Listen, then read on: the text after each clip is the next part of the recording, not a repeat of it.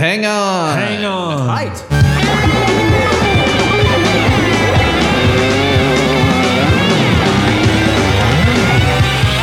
might be a podcast. This might be a podcast. There might be Greg. There might be guests. And it might be Big Mass. Podcast popping in your ear. TMBP's everywhere. We can't be silent. We love they might be giants. And what are we gonna do with those that talk? This might be a podcast. This might be a podcast. This might be a podcast. This might be a podcast. Welcome to This Might Be a Podcast. Before we begin, we have a voicemail from our new best friend, Ben Bird. Here he is. Hey, Greg, it's Ben Bird. I was just listening to the Nightgown of the Stolen Moon episode. Great job as always. Enjoyed it. And I just wanted to say I was very surprised at how good the covers of that song were. It was not a song that I thought was going to be able to be covered very well because it's so unique and unusual. But the ones that you put together were very good, and I enjoyed them. And looking forward to more great episodes. Keep up the good work, and I hope you enjoy your trip to Spain. Thanks, Ben. I appreciate it. Yeah, such a great song. I would say that I was not as surprised because this song, while being a B-side that's never been played live, it is a beloved song, and I've known that just chit-chatting with people, and I debated covering it. Just didn't have the time. Lots of other covers going on over here, and yeah, Spain. So thanks again for calling in, man, and thanks for listening. Anyone could call in at 224-801-2930. That number again is 224-801-2930. Or you could email me at thismightbeapod@gmail.com. Now, on with the show. Welcome to This Might Be a Podcast, the song-by-song podcast about the greatest band of all time, They Might Be Giants. I'm your host, Greg Simpson, and I'm here with the one, the only guest host. I mean, I'm the host of this show, but he's the guest and the host of his band. I don't even know what I'm saying right now. It's Joel Yellowitz here to talk about Prepare off of My Murdered Remains. Here we go.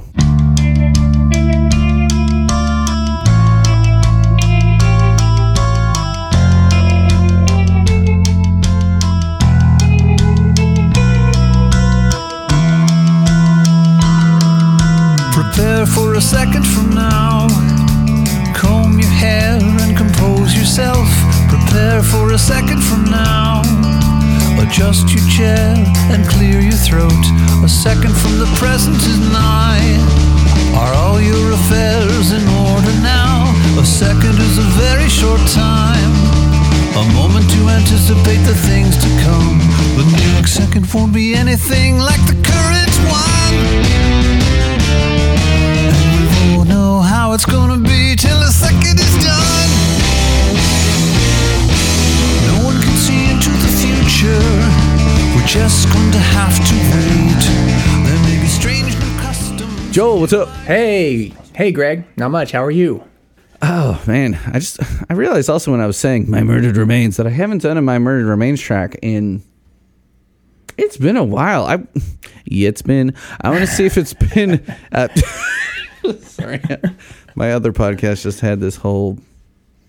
My Best Midwestern podcast, we had this whole running gag with the bare naked ladies shtick the whole time. But I was trying to think, like, I feel like I did one in 2021, but it's possible. There's so many albums. I mean, not only are there so many songs, you're, as a guy who is well versed in the whole catalog and has covered things through the whole catalog, so many songs, but also just so many different releases. So like when I'm trying to plan stuff, I'm like, well, I haven't done a Foam Power episode in a while or whatever. Mm-hmm. You've got a lot on your plate. I mean, I guess, yeah. I mean, I try to plan it around the family stuff as much as possible. So, I mean, ideally my daughter would have not woken up at, been whining at 9:45 at night we put her in bed at 7:45, and she'd been off and on whining like the whole time. But she's 3.5. A three-nager, we've just heard is the term. Wow. Because That's it's a new not one for terrible me. twos. Not the terrible twos like you've heard. It's the terrible threes. But she's awesome. She's amazing. But like if she gets out of whack and gets cranky, it's hard to tamp that back down. Anyway, so My Murder Remains is one of those albums that we need to get into. I want to talk about what your thoughts on it still not streaming. But before we get to that or the song, we need to know about you and your history of the fandom. So why don't we do the fandom first, and we will learn about you throughout as we go, because I got lots of questions about both the guest and the host. I'm just going to keep making dumb jokes the whole time. So why don't you tell us how and when and why and what and where did you get into the MIP Giants? Oh, first of all, I do want to clarify one thing. I'm Okay. actually guest/host. So You have to say the slash. I've never said the slash, but Oh, okay. just it is there because I'm not a guest host. It's not that the implication is not that I'm hosting instead of somebody else. It was a title given, an honorary title given to me by a friend, so I just kind of adopted it as my band name. I was like, what am I? I'm not going to put out Joel Yalowitz. It's just, doesn't roll off the tongue. So I became guest/host. So because I was doing something at the time where I was the host of the area, but I was a guest in the activity, so that's how I became guest/host. Well, now I need to know, what is the area and what is the activity? It was a game of Dungeons and Dragons at my house. Okay, Dungeons and Dragons. All right. So I was guesting in the Dungeons and Dragons game in my house, and so the very verbose dungeon master, he said, "Hey, you're the guest. I guess you're the guest/host." And so I'm like, "Okay, I'm just going to take that and just stick with it." Man, so how long ago was that this was bestowed upon you? Oh, Yes. 2018, Yesterday? 2019, No, 2018. Okay, so it's right so not around that long ago. It's right around when I first started kind of getting serious and trying to do recordings. Yeah, because I was going to say, like, with the amount of stuff you've cranked out, I would have guessed longer ago, just based on the sheer output. But like looking at your Bandcamp and stuff, and we'll talk about a bunch of your covers and your process as we go. Sure. So yeah, we'll get to guest host stuff throughout, but take us way back in time, because like I was saying, I've been talking to a bunch of young folks. I guess not a whole string of them, but a few of them that make me feel very old. But I feel like we're more on like the same kind of timeline here. Probably, yeah. When and how did he get into them, and what song, what album, etc.? I actually date from, well, here's the thing. I was a very casual music fan at the time, so I don't remember the exact first time. The first time that I remember hearing them, I know I was at my friend's house. It was in middle school. It was probably 89, maybe 88 or 89, and I know it was Lincoln. Well, obviously. Yeah. It was Lincoln, and right around then is when the Anang video came out, and that punched me in the face. And so Yeah. of all the kind of eclectic little, weird musics that my family kind of, heaped on me, all of which are kind of like, oh, they're still swimming up in there. At that time, I just remember it was a lightning bolt. So it was like my first real rock punk, something different kind of music was Anang. So pause right there and tell me, what was the stuff that you were hearing in your household when you were in middle school? So you hadn't discovered your own music yet, is what I'm getting. Right. Yeah. What kind of stuff was being played? What was going into your eardrums? I mean, I have a pretty good musical grounding, mostly folk and classic rock. So my mainstays when I was growing up were the Beatles, Peter, Paul and Mary, Simon and Garfunkel. I would throw those records on Simon and Garfunkel, Bridge Over Troubled Water, Sgt. Pepper's, and Abbey Road. I wore the blank out of those vinyls. I listened to those. You're allowed to swear if you'd like. Oh, that's right. I forgot. Yeah, we got the E next to it. This, it's funny. I have some guests who, like Mr. Daryl Till, he's like, I think we might have each sworn once or twice on the show. Could you edit that out? Like making me censor my own show. He's like, well, I mean, Daryl's a friend and is an awesome dude overall.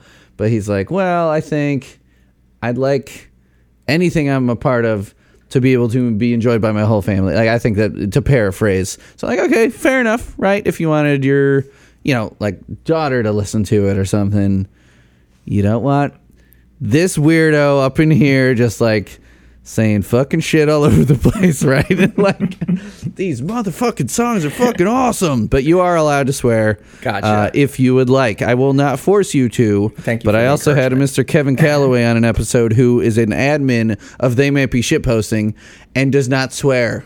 He cannot even pronounce the full name of the Facebook group that he admins because it has a swear in the I did not know that. He's like, oh, I'm an admin of They Might Be Blank Posting. I'm like, you're allowed to swear. He's like, oh, but I don't swear. I'm like, interesting. Just a curious kind of, I don't even know what they call that.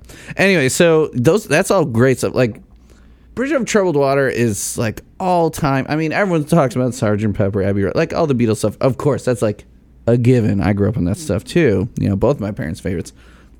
It was a tragedy around our house when my parents' basement flooded. I'd already moved out. My dad had all of his records on a crate on the floor, and all the jackets got ruined. He kept the records. He cleaned them. He bought special stuff. Like, he cares enough about music that he was like, I'm keeping these records, like, even though the jackets were toast. And I remember my dad spinning a lot of Paul Simon's solo records. Because I was hearing, like, Me and Julio Down by the Schoolyard was like a top 5 song for me when I was a kid. Oh, yeah. Just so catchy, and like the whistling, like everything about it, like just the Me and Julio, something. But even just singing the name Julio, like something about it was just fun to me. And so that song all over the place, Kodachrome, I mean, all that stuff. And he also really liked Fleetwood Mac, which never stuck with me as much, but I got respect for Fleetwood Mac too. Yeah. There's cool, especially with all the drama. Like, there's a lot of story to that band, Yeah, and my mom was like all Beatles and then like a lot of classical and stuff, though she has been buying They Might Be Giant CDs like crazy these days because they're retired. They listen to the podcast like immediately when it comes out. I'm like, how'd you already hear that 2-hour episode? I posted it 3 hours ago. I'm like, but That's nice. we're like, hey, my phone just told me I can listen to my son a little bit more. It's kind of adorable. But so she buys CDs for her sewing room and listens to like Apollo 18 while she's sewing, or Minkar or whatever. She knows what the best albums are because I tell her what the correct best albums are. Because they all are. Well, that's the thing. It's like a 25-way Sophie's Choice. Or how many albums is it at now? It's a lot.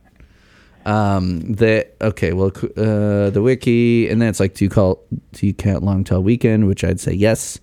23. Okay, so it's a 23-way Sophie's Choice here. It's like, I love you all equally, but do you?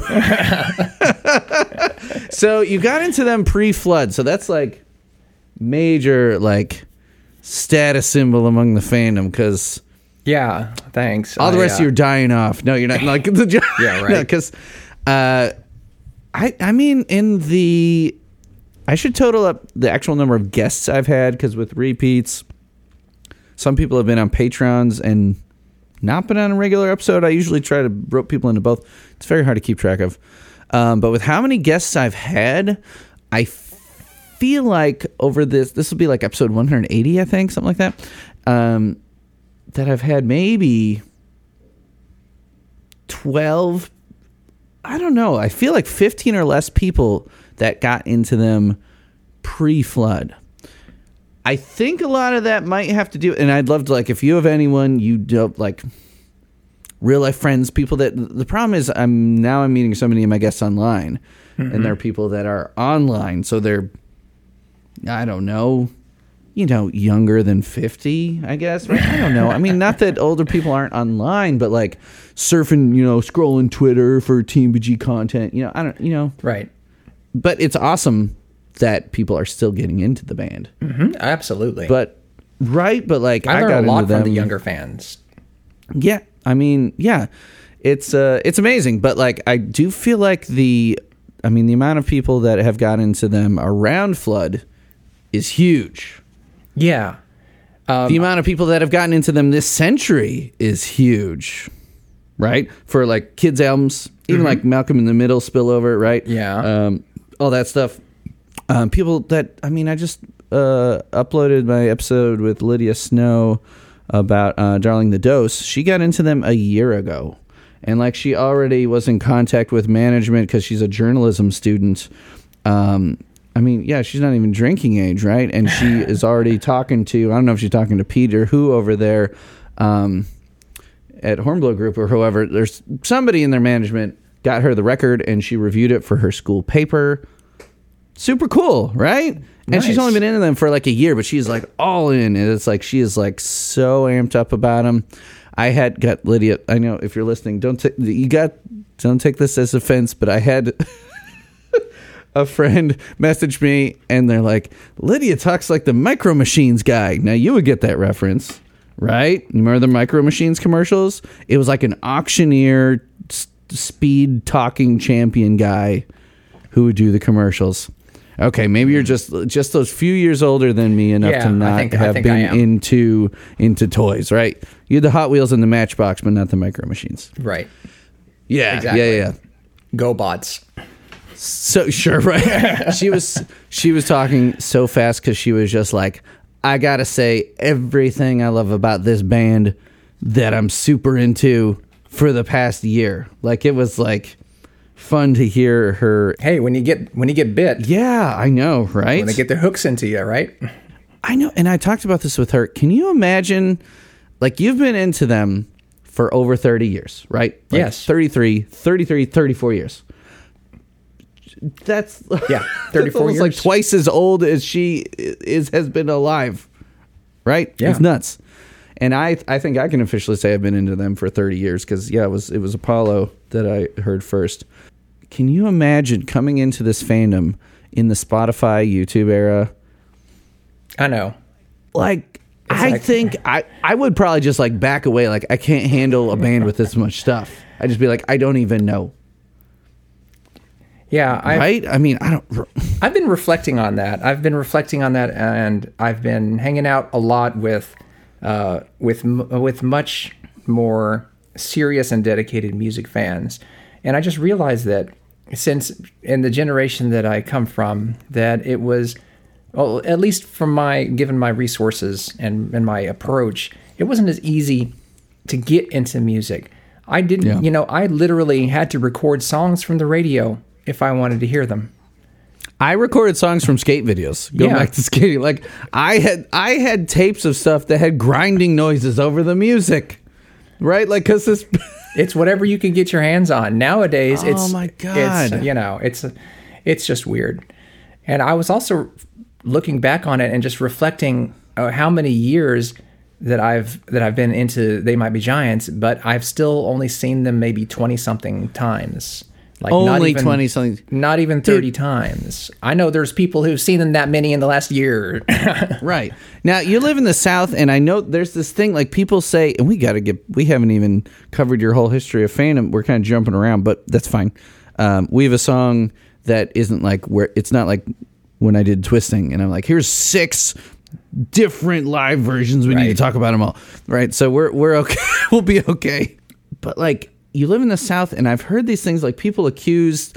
I know Flansburgh has gotten defensive, like, you guys never come to the South. Why do you hate us Southerners? And Flan's like, hey, man, I just go where they tell me to go. I mean, really, I think Flans has some big input on tour routing. He seems to want to be into all that stuff. Mm-hmm. He's got his fingers in everything.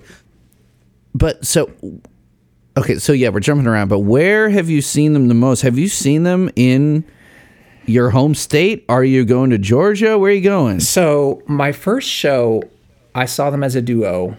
I'm pretty sure it was 1990 in Atlanta. I saw them as a duo. God, I hate you so much. The Variety Playhouse. Oh, that's amazing. That was, my mother drove me and my friend. Was I think it was October 10, 90. October I will something, verify. 1990. Tell the tale, and I will take a look. I lived at the time in East Tennessee, about 3 or so hours from Atlanta, and my good friend who got me into them, my friend Robbie, he was like, "Hey, I can get us tickets to this concert," and I'm like, "Cool, let's go."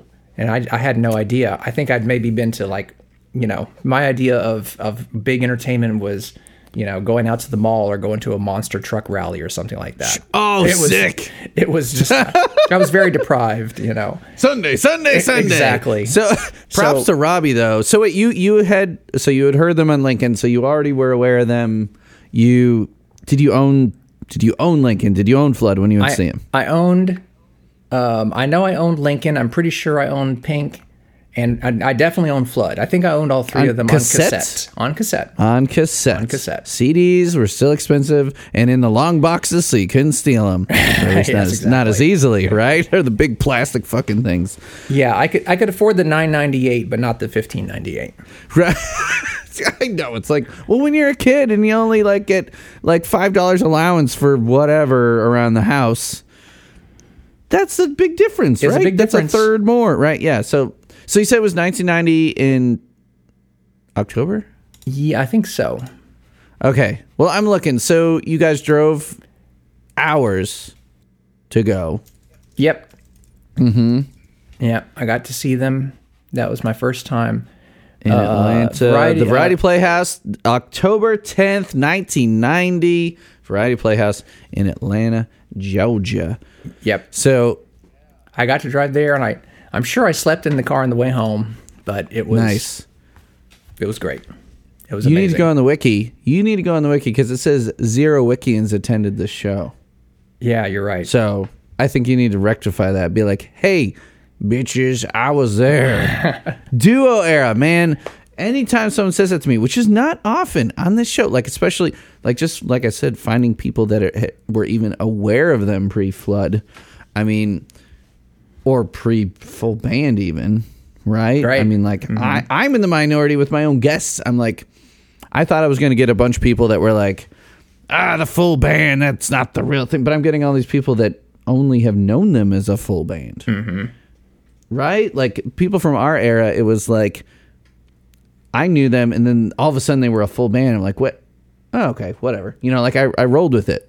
But you knew him for a few years. What were your thoughts on it? Did you care? Because you were still pretty young. Were you set on they're a duo and these other guys? What the hell? Or were you cool? I was just cool. I mean, I didn't really know that much about how bands got together and how they manage personnel. Sure. So I was like, if these guys can make the sounds that they make as a band, for instance, I may not have known that it wasn't a real drummer at the time, I was sure. That's true. Everything was just so abstract about their videos and so forth.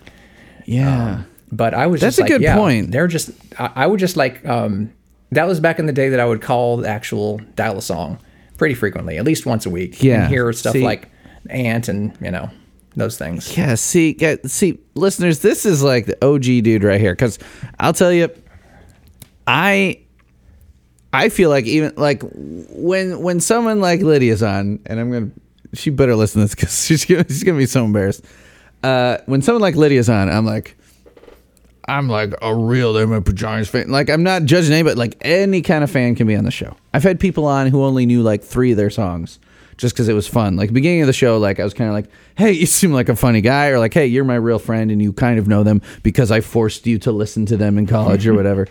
And or my wife, where she's she likes them and she's around them constantly, and she's gone to see them with me 2 of the 3 times. I've only seen them 3 times. Thanks, Midwest. Right. And being poor. Tennessee. Right. Right. Yeah, right. I know. So Tennessee, Indiana. No love. Actually, I saw them at the Vogue in Indianapolis at least once, maybe twice. I saw them twice. Fun tour? No, 99 and 2002. Okay. That's when I lived in 99. Man, that's got to be crazy for them. I feel like we're jumping all over the place, but it's fine. That they are playing for a band that's had an album called Venue Songs, that they are still going to the Vogue.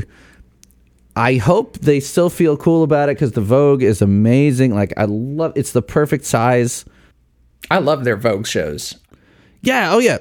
Yeah, and I've seen some other bands there. I saw Jesus and Mary Chain there. Like everything has sounded great killer. there. Everything's looked great. Yeah, are you a fan of them? I remember liking them a lot in high school. I haven't kept up with them, but because they reformed. I think this was before they put out Damage and Joy, because they did finally reunite and put out an album. But I think they were maybe milking a Psycho Candy anniversary. It might have been 2014 or something. You know, like the 30th anniversary of Psycho Candy, maybe. And it was incredible. I couldn't understand a word of his in-between song banter. It's just so fucking Scottish, but it was amazing. It's like Indianapolis song, like, yeah. I don't know. You know, get to the hardest walk. You know, like it was amazing and so loud. I mean, I wear earplugs, but like you can still tell when it's fucking loud. Yeah. It's like seeing Dinosaur Jr. at the Bluebird in Bloomington, Indiana, where I saw one of my 3 They Might Be Giant shows. Another amazing place to see shows. Did you ever go to the Bluebird? I mean, being in Indianapolis, did you? I never saw a show there. Famous venue, like Mellencamp Yeah. kind of came up, like playing through there.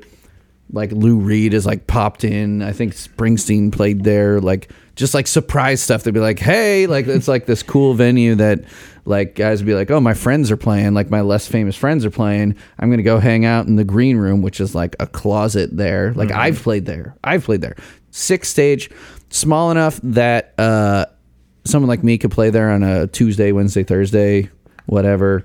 They would have Total Trash Tuesdays, which was local shows. We kicked off a tour there once on a Thursday and then played Chicago on Friday.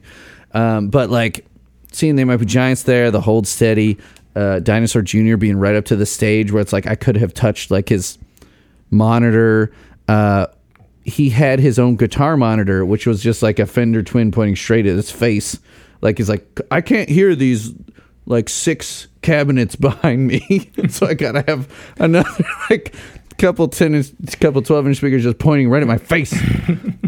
It was incredible, like hair blowing back levels of volume.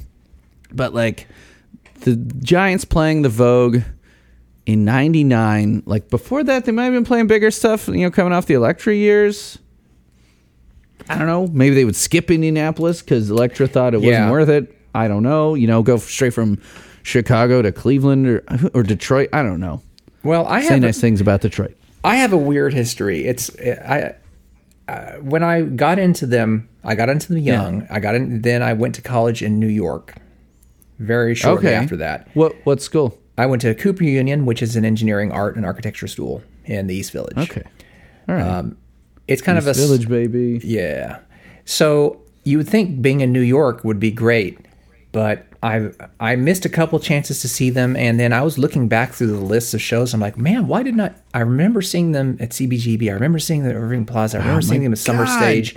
But I'm like, why didn't I see them in like, you know, how many times? Because they were touring Europe the entire time I was there.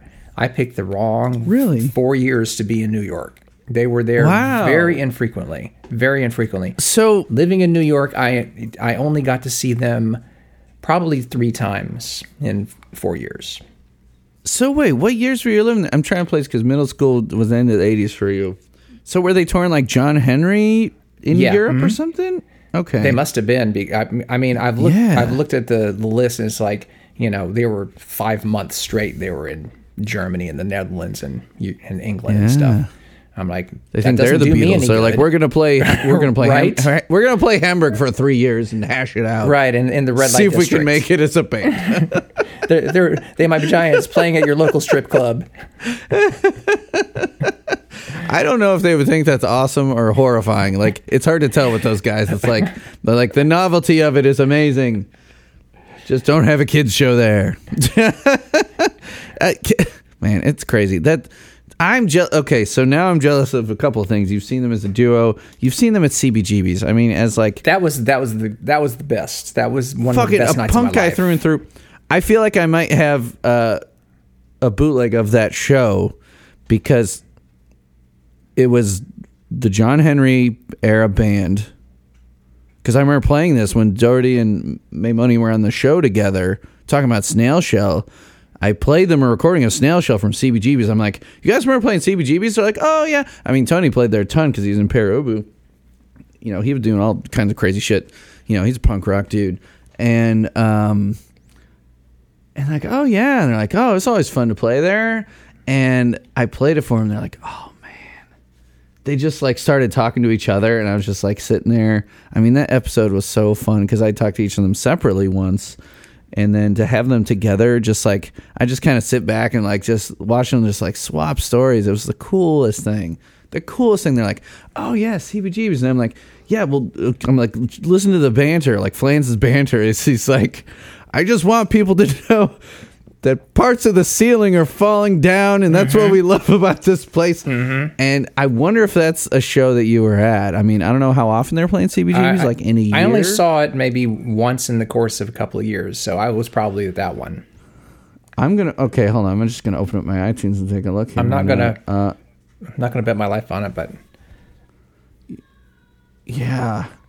I mean, I feel like that wasn't their regular like stomping grounds, was there? No. Was that during that era? Because No. that's like kind of slumming it for an Elektra era band. yeah, it was. It was definitely kind of cramped for them. I remember the show. I was in college, and I remember it very distinctly. There were a lot of people who looked like they were like high level businessmen, like people with really nice pressed dress shirts who came to see the show. I'm like, oh, these are people like just a little bit older than me who just got into them right around the same time. And instead of being in college like me, now they've graduated. Now they're working at Wall Street, and now they're coming up to CBGB to see the Giants. And some CBGB's regular who has no idea who They Might Be Giants are just comes by and like wipes a booger on the guy's shirt. fuck you, prep. Fuck you, goddamn yuppies. What are you doing here? See, that's the thing I love about They Might Be Giants. Like they can straddle that line. Like they're these guys that came up on punk stuff and new wave and all this really weird shit. But like they look fairly non-threatening, but they do these really weird things. They do crazy stuff on stage, but they dress like their dads, as they would say. Okay, well, I found that the show was December 8th of 1993. Were you in New York in 1993? Yeah, the end of 1993. Yeah, that was my maybe second or third year of school. The show started with Snail Shell. That was the opener.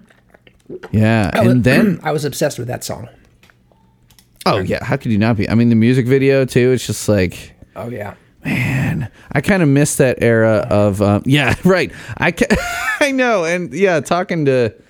Well, oh, wait, no. I talked them together on the AKA Driver episode. I talked to Tony by himself on Snail Shell and talked all about how it's the only They Might Be Giants song with slap bass in it, which I love bringing up. I'm like, dude, I hate slap bass, except for Snail Shell. I'm like... I hate it. Well, I came up as a guy who like, I like Green Day and Rancid, but I don't like Primus. I mean, people like both of those bands, but I'm like, that sounds so stupid. But Snail Shell, that was the one exception. The one exception. And for him to do it in 1994, it totally makes sense. I mean, that was big then. Anyway, so that might have been the show you're at, you think? I mean, there's a possibility. I don't see any other CBGB shows in that type. Oh, you're looking at 93. Yeah, okay. I've looked through the list a couple of times because I'm like, I was really disappointed in how few times I could remember seeing them, and I'm like, wow, that's pretty much it. Those are the only opportunities I had. Yeah. Okay. So you were in New York. So you grew up in. Where in Tennessee? Johnson City. Okay. East Tennessee. Tennessean is 10 to believing. So, no, I mean, that's a beautiful area. Okay, so there, New York, and now you're in Alabama. How many different states have you seen They Might Be Giants in?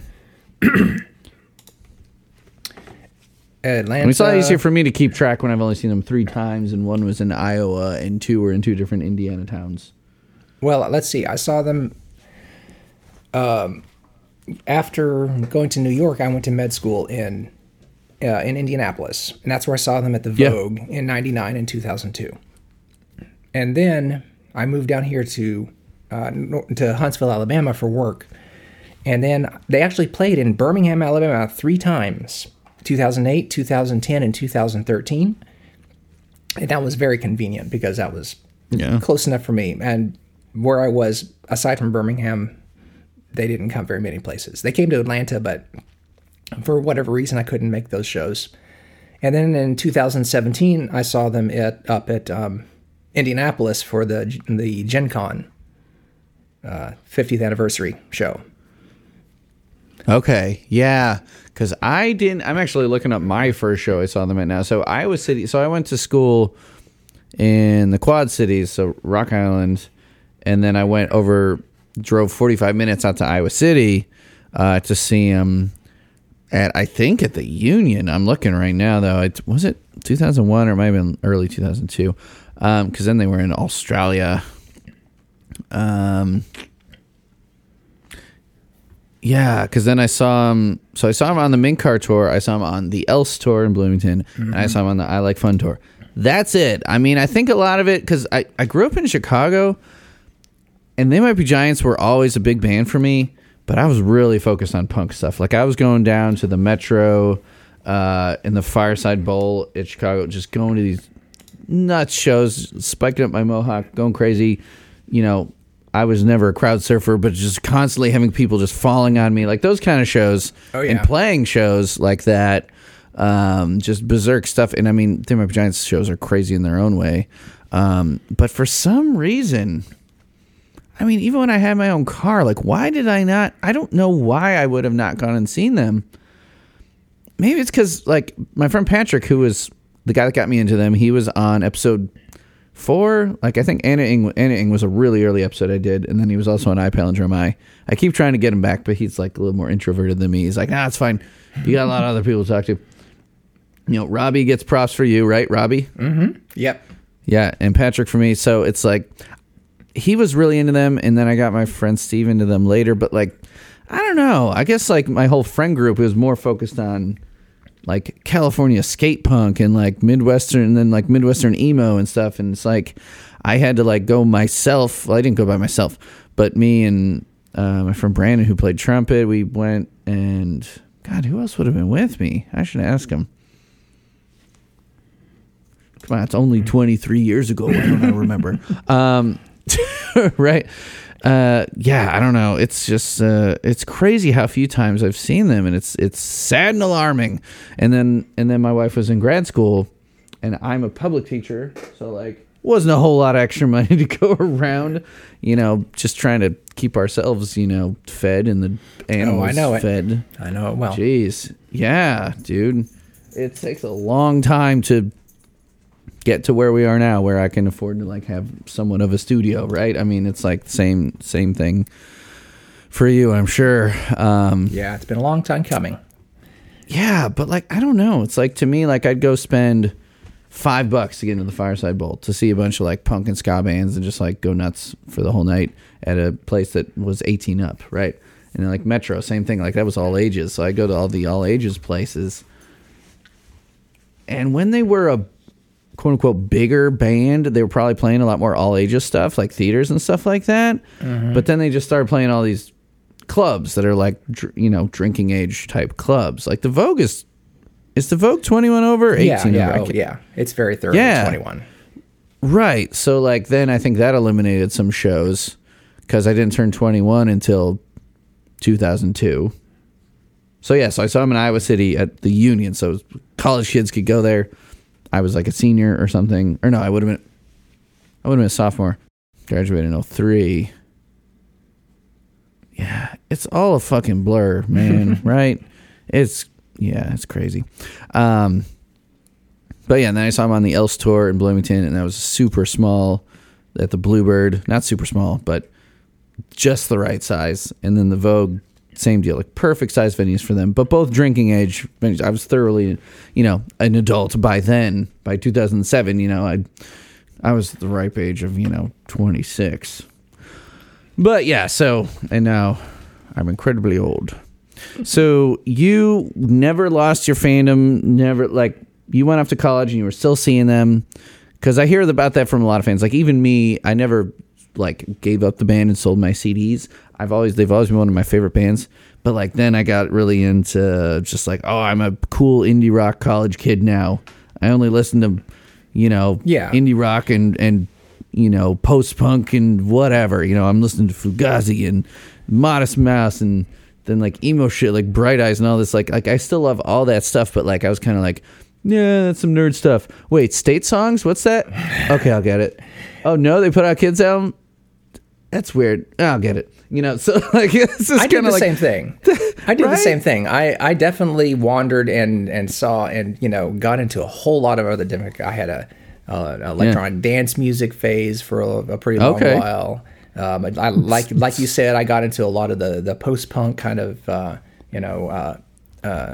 post alternative type of stuff. Yeah. But They Might Be Giants was always there.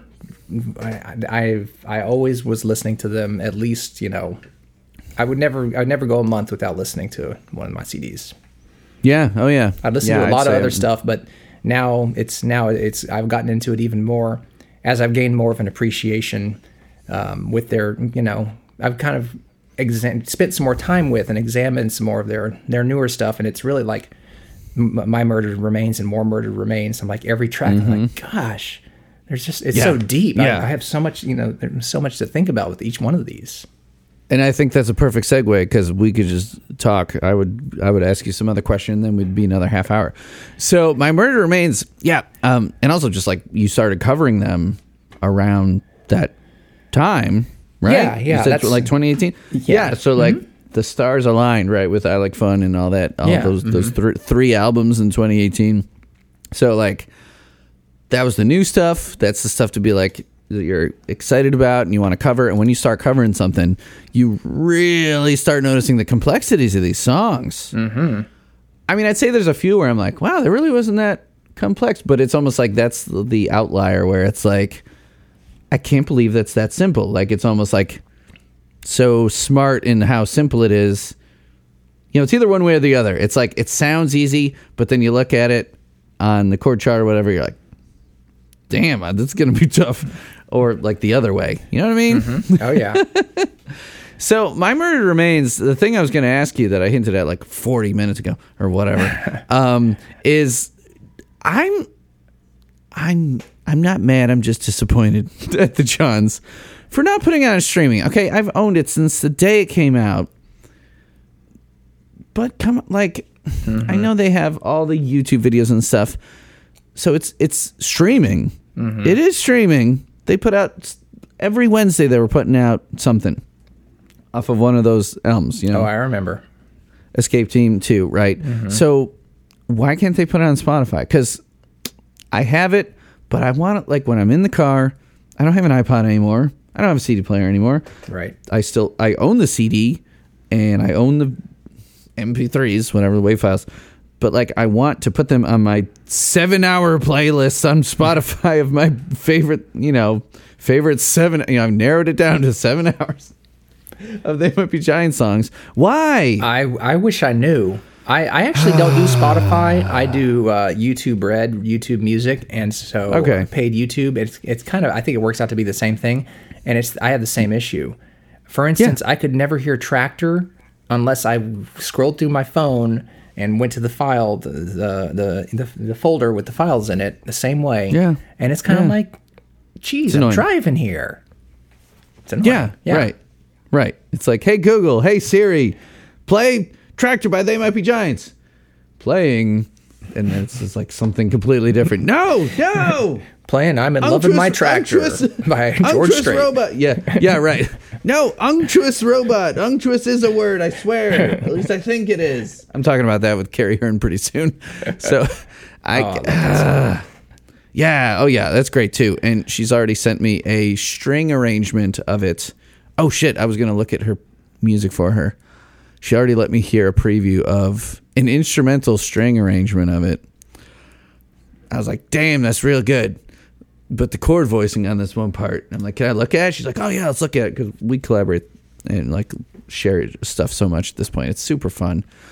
And I've actually got to meet her in person. Like, she's one of the handful of people I met through the podcast and then met in real life. So someday, when we do our live episode in Birmingham, I don't know. Why? I don't know. Maybe Atlanta, just looking for excuses. Next one might be in Cleveland, actually, is what I'm thinking about. Cleveland. Because my other co-host is there, and I have him down for Particle Man because he's one of those guys that only knows a handful of songs. But we're good at talking, and we do a round table. Get maybe Carrie to come down from Grand Rapids.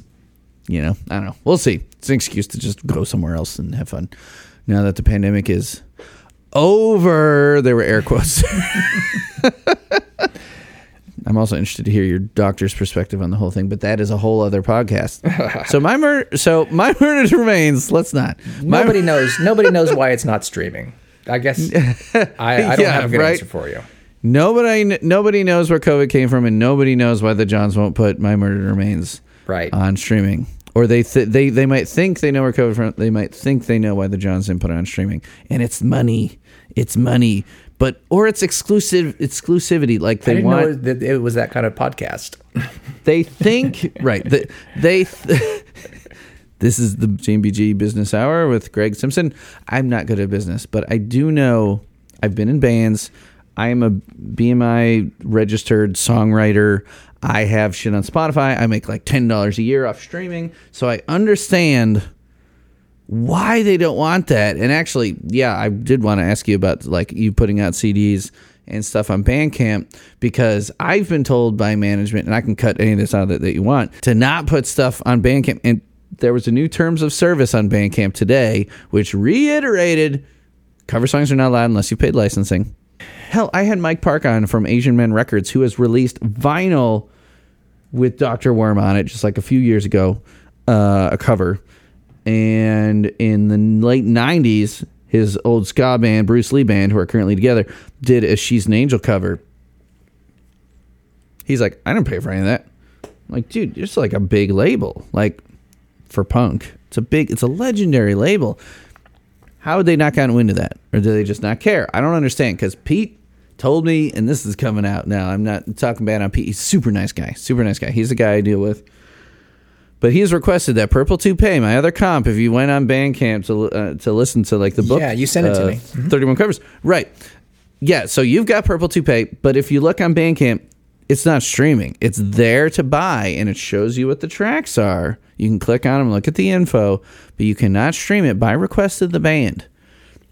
So I'm sneaking this 31 cover. I mean, if you on this might be a podcast.bandcamp.com, there's hundreds of songs at this point covered, but the 36 or whatever on Purple Toupee are not streaming. I think, did I take the Roman covers off of streaming? I think I did, because those ones, so even though I paid over $1,000 to license those Purple Toupee songs, over $1,000, he requested I still not put them on Bandcamp. Yep, Roman Covers isn't streaming either. You can go on Spotify, Apple Music, Tidal, Amazon, YouTube. They're everywhere. But not Bandcamp, because Bandcamp doesn't pay streaming royalties. They want those pennies. They want the pennies, the fractions of pennies. I don't know why they think like my little Bandcamp here, like sure, like my Montana cover with Adam has, a couple thousand listens, but that's because he's a famous guy. But I don't know. It's bizarre because like the My Murder Remains, it's like, oh, we got this exclusive thing. Like our fans, you got to buy it. And you're like, yeah, I'm special. I own this. But we also want the convenience, right? Yeah. It's weird. Yeah, we deserve it. Right. So people like Matt Curtis, a big supporter. He's never been on the show, but a big supporter of the show. He's always plugging the covers projects I do for charities. Always spreading stuff around. Super rad guy. He loves the Bandcamp app and being able to listen to stuff on the Bandcamp app. And I've been doing that with our new thing on my phone. Super convenient. It's just like another music player on your phone. Can't listen to Purple Toupee. And I'm actually trying to get it on streaming because I paid all this fucking licensing to do the CDs. And the licensing for streaming, I've already paid the digital distribution bundle, which is like $50 to tack onto that. And CD Baby is giving me all these problems with the publishing rights. And I'm like, there's 3 publishers. There's TMBG Music is like the BMI name for them. The one that Flans uses for the one Monopuff song that's on there, Poison Flowers, is like something weird like Bumblebee music or something that I don't even understand, some inside joke probably. And then there's Noah did Whirlpool, not knowing at first that it was not a They Might Be Giant song. It's a Meat Puppets song. So theirs is like, it's like Meat Puppets music. Like I searched the databases to look at what the publishing name was. It still keeps coming back to me. I've been trying to put it on streaming for like a month and a half, and it's really obnoxious, and I forgot to call them today. They won't even let you call them. Like, no, go to our online chat. I'm like, no. I'm like, it's to the point where I need to make a phone call like a real angry old man that I am. Anyway. This is Greg on May 24th. It is up on streaming everywhere, including Spotify. If they found out all of a sudden that, I'm going to put Purple Toucan Bandcamp anyway, I'd probably get yelled at. I mean, I don't think they'd like file a lawsuit or something, but the fact that they know of me now, like the fact that I've done the courtesy of like, hey, I'm going to do this. Like, is this cool? Is this cool? Oh yeah, that's cool. If you go through and do the licensing, no problem. Just don't put it streaming on Bandcamp. You can sell it. Just don't put it on streaming. I'm like, really? What? Oh, they don't pay. You know, people can stream. Nothing goes back to the artist. I mean, nothing goes to us. You're streaming on Bandcamp. You don't get anything for that, right? People might buy CDs. On Bandcamp. Right, you're selling on Bandcamp. But when people just listen, you don't get anything. No. Right. But artists love Bandcamp for many reasons, right? I love Bandcamp. They Might Be Giants do not love Bandcamp. I don't know if you've ever been on the They Might Be Giants do have a Bandcamp now, but it's real old man stuff where it's like, no, you can't listen for free. You have to go to YouTube for that. Like, what? Just let people stream it. Like, you're not like, sure, like Birdhouse has a bajillion views, but like, I mean, I don't know. It's bizarre. I remember hearing you call me out on one of your podcasts, and I was kind of like, did I? Oh, I'm so sorry. No, I know it's nothing that I didn't already know. It was kind of like, I'm sitting here like, right, whatever. I literally did not expect anyone to buy them or to get out or anything like that. And as it is, besides you, I mean, maybe one other person has bought them. So if They Might Be Giants wants my $30, whatever, I will give them 100% of the proceeds if they want. I'm not going to go through all of these other things. I'm such a small potato. I'm not even a French fry.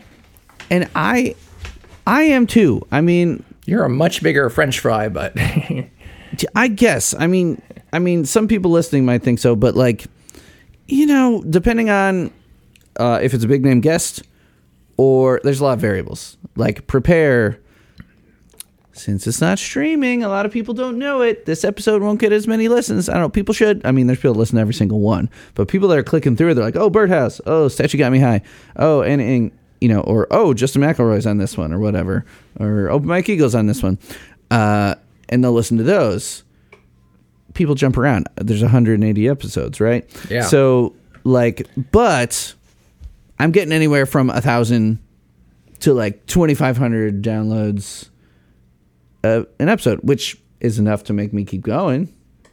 But it's not like, this is not like an iHeartRadio production, whatever, NPR, you know, serialized podcast, right? This is serial. It's a labor of love. We're breaking down the crimes of them not streaming My Murdered Remains. We're going to delve into that. I don't know. But I don't know. Should we talk about Prepare probably? Yeah. Let's do it. Yeah. I'm just on their Bandcamp looking at My Murdered Remains and how I can buy it and not listen to it. Got to go to YouTube for that, you know, where we get a cent per play. Yeah, so Prepare. Prepare for Prepare, people. When My Murdered Remains came out, did you think, like, oh, this is B-sides or whatever, this is lesser than, or were you like, this is just as good as I Like Fun? What were your thoughts, like, overall on the album, and then we'll dive into Prepare? I was mesmerized. I mean, whenever the tracks came out, when Tractor came out, I almost lost it. When Neck Rolls came out, it was on my birthday, and I was, let's just say I was in a very receptive state for the music, and it just spoke to me. It's just such a banger. I love Neck Rolls. To this day, I can't explain it. It's one of my first covers that I did. Oh, yeah? Yeah. So the reason I did all these covers... I'm sure I played it on that episode. I'm positive. Yeah, I should be keeping Probably. track, but I probably did. The reason I started doing these covers, by the way, was not because I wanted to become a cover artist, but I thought I had the conceit that I would produce my own original music, and I thought, I've been playing all these songs on my guitar and just singing. I have a little microphone stand I do for karaoke, and I just do kind of live karaoke for myself and my friend, and I'm like, I've been doing all these. I'm just going to lay down this track and see how it sounds, I had the new DAW and everything. And I was like, wow, it sounded pretty good. And I did a few of those. And like by the end of a night, I had 7 or 8 scratch tracks done. And I'm like, well, crap. Now I'm going to have to learn how to play the drums so I can have a drum along with it. He thinks he's getting good, but no, he knows he's not getting good. No, you do fine. Do you play to a click? Random question, just off the. Yeah, I do. Yeah, yeah. No, I was curious because I think when I first heard it. So as a drummer, I mean, probably this is only something that like a lifelong drummer would even notice. But I'm like the V drums sound great, and like samples. There's so much stuff you can do with drum machines and samples and stuff in full 99.9% of people. But as a guy who's not only a drummer, but a guy who records drums constantly, records other people's drums, mixes people's drums, masters, it's like I don't think those are acoustic drums, but they sound like they're played by a human. I think it's electronic drums. So like, I don't know at what point, what one of your songs, I'd be curious to, I know you haven't listened to every episode, but it'd be funny if you tallied up like the ones, maybe I missed some, but of how many times you've been played, because you're up there for the most covered artists. Like definitely it's you, No Daniel, Daryl Till, and Carrie Hearn. Like you 4 are the most, like appear the most in the cover section, just because, I mean, sheer output, and it's good. I mean, there are some people I see a lot on YouTube. I mean, obviously I'm not going to call anyone out. I will gladly take any cover, but sometimes like on a song like Statue, for instance, I can't play every cover. Like the episode would be like 6 hours long. Right. So sometimes I got to narrow it down. There may have been an episode or two where like either I didn't find yours for some whatever reason. Bandcamp search feature is kind of weird sometimes. Yeah, there were a few that I hadn't released yet, actually. So there were a few episodes like I think maybe you did Communist before I'd released them. Yeah. I also record pretty far in advance for the most part. I like having a little buffer in case, whatever life thing happens for my guest or me. It's like, oh, I got canceled. It's like, shit, I don't have an episode. I like to have a buffer. Right. So, like, sometimes it'll be like 2 months ahead. So if you came out with one and be like, why wasn't it on the episode? It's like, well, maybe I recorded it back then, in the past. What are you working on right now? I've actually, this Friday the 13th, I'm going to release another cover album, my last for the time being. It's not going to be all They Might Be Giants. It's only going to be half They Might Be Giants, so your viewers might be, or your listeners might be interested in half of it. The other half is just songs that have just been in my head, just like, are wormed right in there. Rattle them off, come on. Raconteurs songs, Genesis, Bare Naked Ladies, Ambulance LTD, Silver Sun Pickups.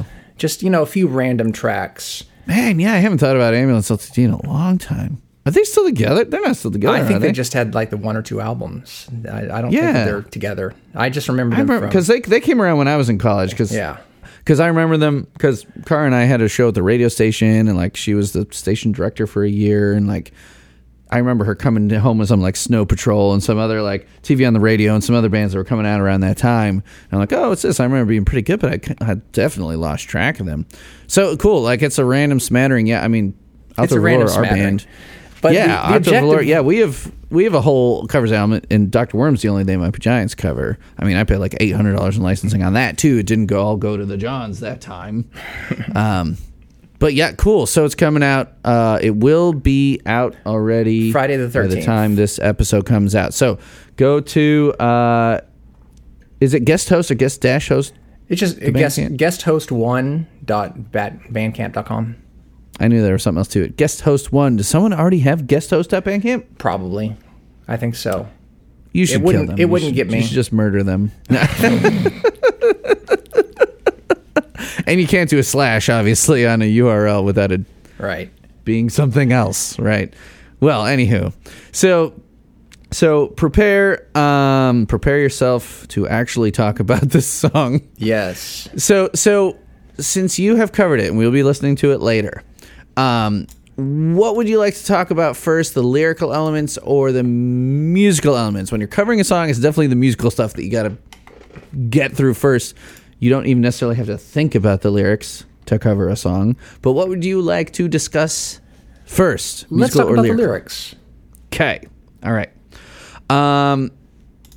Yeah, well, I mean, let's just start off. What are your thoughts on, I guess, like an overall theme, if you want to just start it out broadly like that?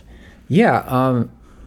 One of the reasons I like this song, both for the music. The music is what really like drove the song into my head, but I really love the lyrical content because it really speaks to me. Like maybe some other people, I find the concept of, aging, losing time, becoming obsolete, passing away, dying, whatever. I find that very uncomfortable.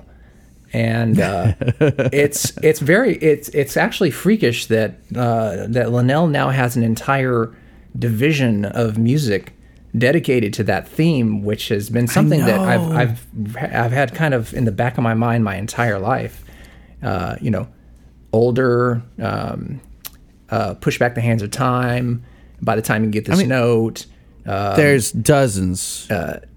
Let's Get This Over With, Tick, Tick, Tick, Tick. I mean, it's like 4 of 2. It's just, there's so many songs with But if you this made a playlist theme. of them, you couldn't have Tick, Tick, Tick, Tick or this on it on Spotify. Curse I'm you, going to keep harping on that Spotify. until Pete listens. Now, he's listened to the podcast. He doesn't listen to it all the time. But when someone told on me about something, he's who shall not be named, and we got in trouble for playing something, I had to re-edit an episode. Anyway, he's heard the show, but he's not like listening to every episode being like, oh I got him. But hey, Pete, if you're listening, tell them to put it on freaking streaming. Come on.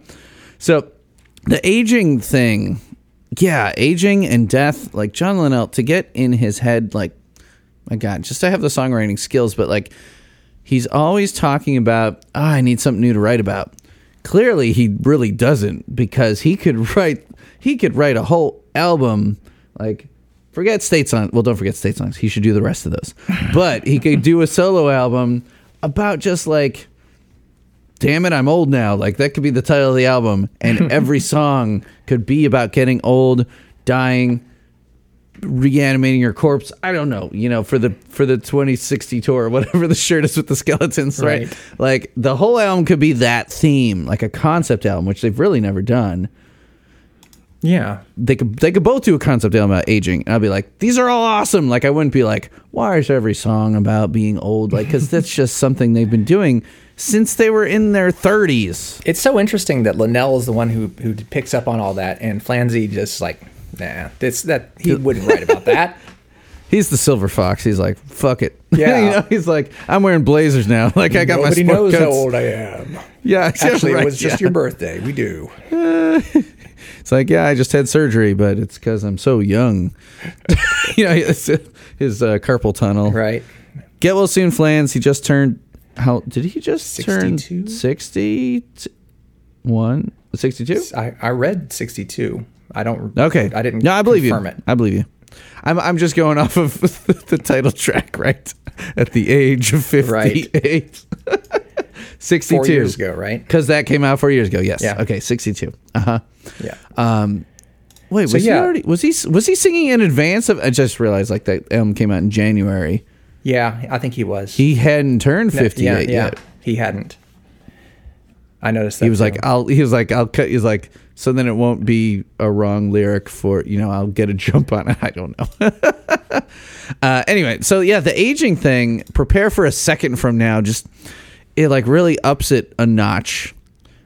Like, you could picture them doing an identical video to the older video where they're in front of the huge clock, right? Or they're like in the clock tower or whatever that is, in right? Brooklyn, yeah. For Brave New World. For a second from now, like the second hand just going. Comb your hair and compose yourself. I mean, you can imagine this being a video with the Johns in it, which we don't get enough of these days. Right. The Johns actually being in a video. Like I would, and they don't do literal videos, though in older they were in front of a clock. There's just like so many cool things. And the video for this is cool and trippy. But like a John's video for this song. Yeah. I mean, I feel like we kind of had so that with good. by the time you get this. True. And if you haven't listened to my Alex Italics episode. I have. It was fantastic. Oh my God. I really enjoyed that whole anecdote. Yeah. So cool. Yeah, the whole thing about like getting those people out of the house so they could get in the house Right. and film The it. time crunch they were in. Yeah. was See, this is the killer. kind of stuff, yeah, that like bands that They Might Be Giants level, like they can get shit done. Like they got status, they got veteran status, but they're not like the hot shots that, I mean, even when they were on Elektra, they were like the weird band on Elektra. There were lots of weird bands on Elektra. Elektra was a really cool label for a long time. But like they can get stuff done, but still will have to deal with stuff like that. And Alex, like, just like, oh, I just make videos like just for yucks. Basically, I'm like, really? Your videos are amazing. Oh yeah, I work for Netflix. I'm like, you know, Obviously it's not like, Bandcamp. yeah. Yeah, Flans needs to get a summer job at Bandcamp, and he's like, maybe we should put our stuff on here. it's like they're giving me the employee discount, and they're giving me streaming fees for me only. So there's so many great little couplets in this song, and it's really not a whole lot of, yeah, there's some rhyming in this song. I was just looking for good rhymes, which is a fun thing to find. Flan songs in particular, he likes to rhyme really weird words. He'll come up with like, I've never used this word before, but I need something to rhyme Yeah. with do, and you can only go do and you so many times. But like, yeah, the next second won't be anything like the current one. We won't know how it's going to be till a second is done. Yeah. Those those get me whenever I heard those the first few times. I think in addition to the lyrics, is Linnell's vocal performance is particularly nuanced for me. How he's kind of relaxed and open a lot of times, and then he strains when he pushes on those rising phrases. Yeah. Ooh, that just like chills. Yeah, it really is. And sometimes I wonder about just being, I mean, so were you in any rock bands or anything when you were younger? Like high school? Very unsuccessful ones. Very. Yeah, well, still. Yeah. Actually, about 3 or 4 years ago, I came across an old cassette from my band, not my friend Robbie's band, Gosh Guys, the guy who got me into it. Our 1990 album, Wooden Grapes, and it has a cover of Anna Ang on it. Oh my God. From 1990. Can you rip it and we play it on this episode right here? Yeah, it sounds Dude, terrible. I would love to hear it. It's I'll really remaster it. faded, but I will definitely send it to you.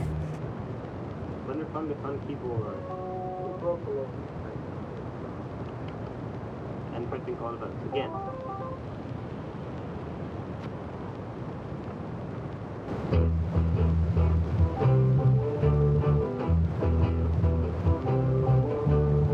Make a move with a gun perpendicular to the name of this town in a desktop book. Exit room in a foreign nation. Show is the home of the one this was written for. My apartment looks upside down from there. Water spirals the wrong way out.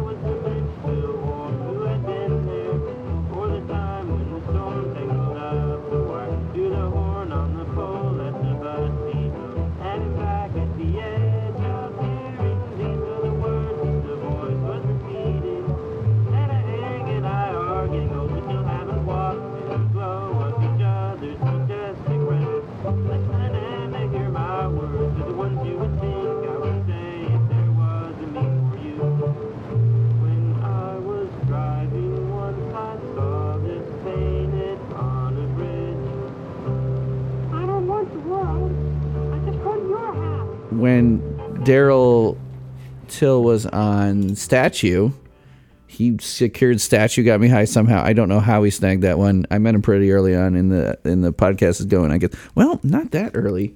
I didn't know whose hands it was on the video for a long time. Like, Astral B, who's that? Somehow he got Statue.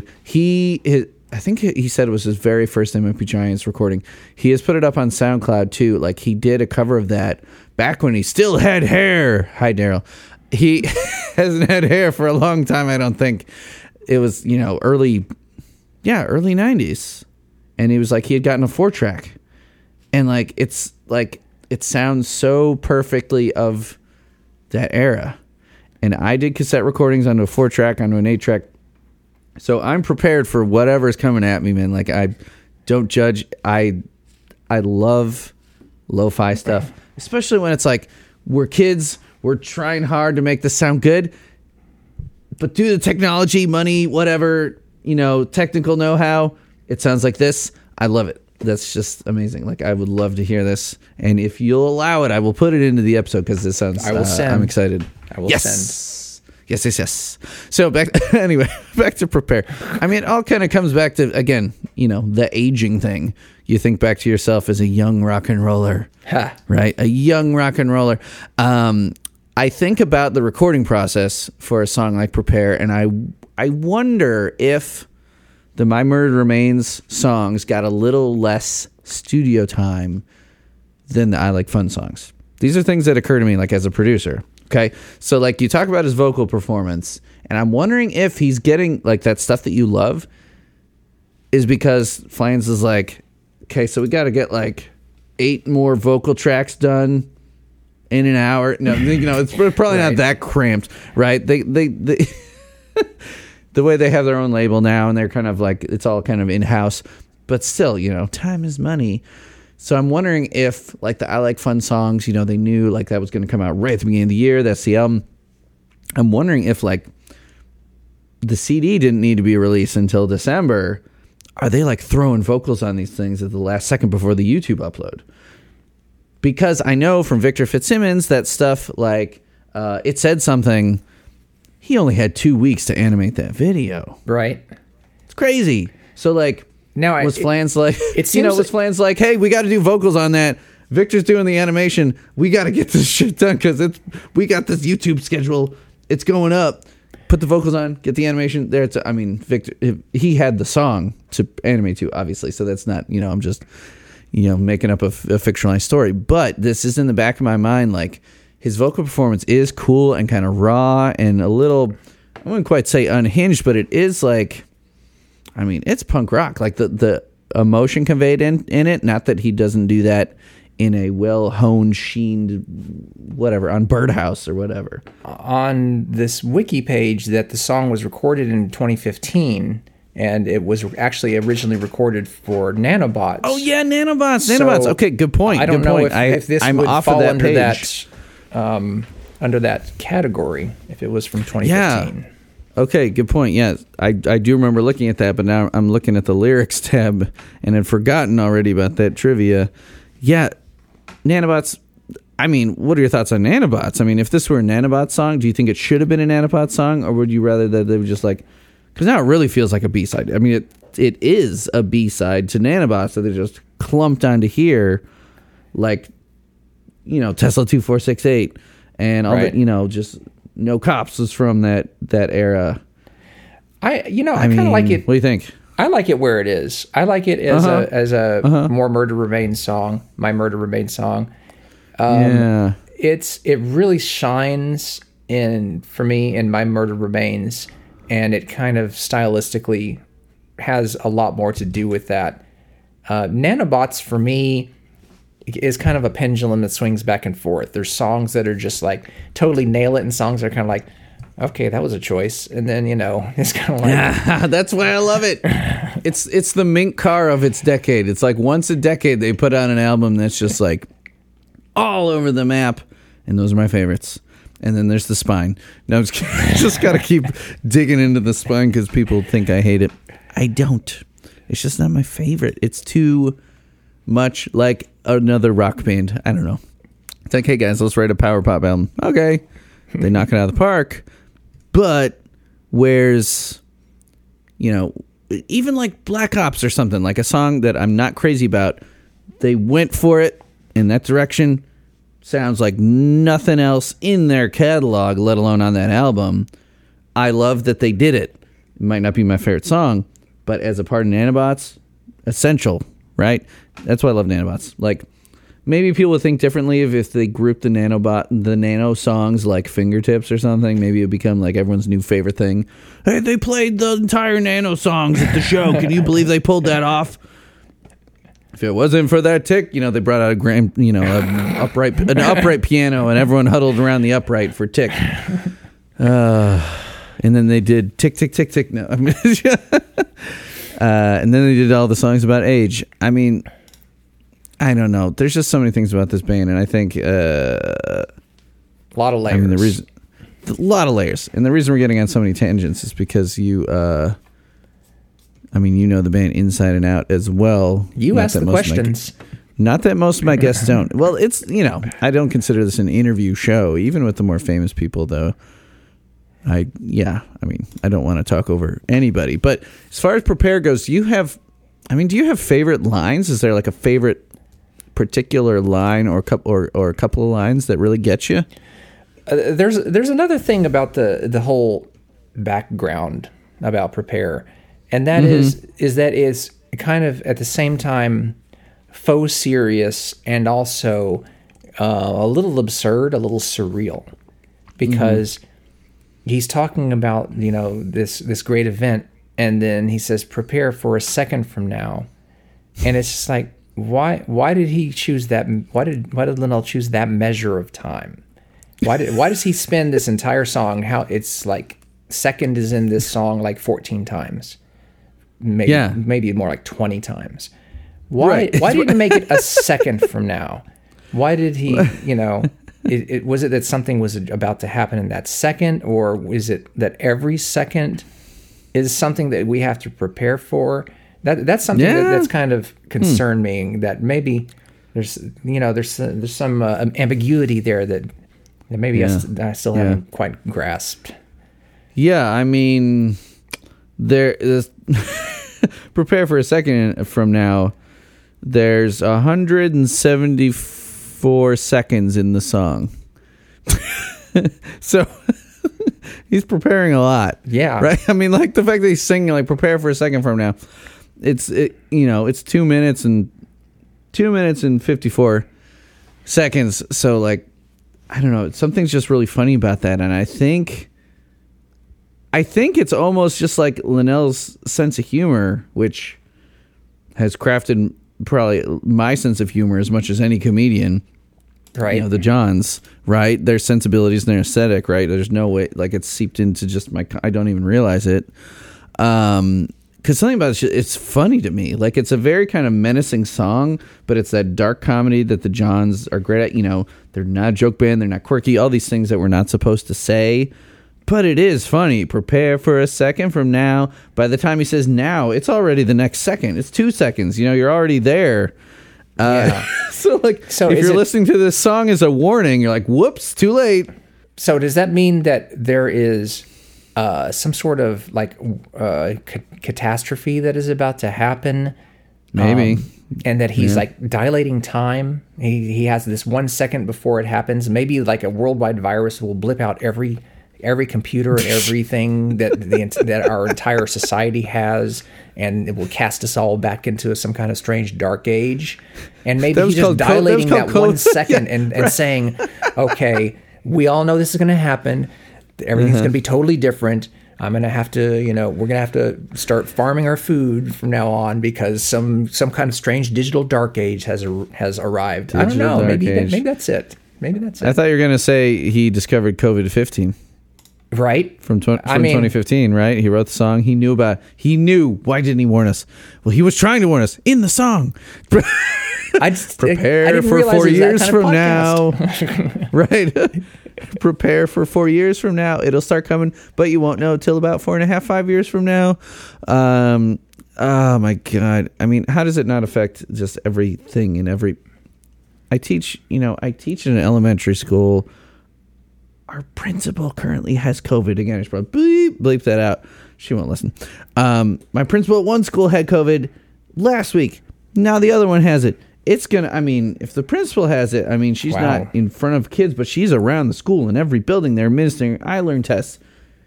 My drummer at the school today, I'm like, oh, why isn't your brother here? Oh, he's sick. I'm friends with his mom. I find out it's because he's got COVID. Like it's taking a while to get out to these rural areas. Like every Really? strain, Yeah. every strain. Like we didn't have a COVID death till I want to say like 2020. We're talking maybe June, and it was just like one old guy who was already very sick. Yeah. Um, Well, that's it just didn't- fortunate.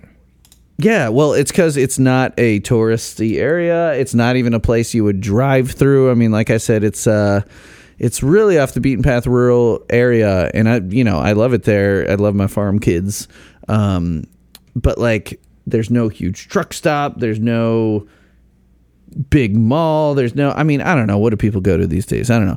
There's not things that are bringing people from out of state to that town.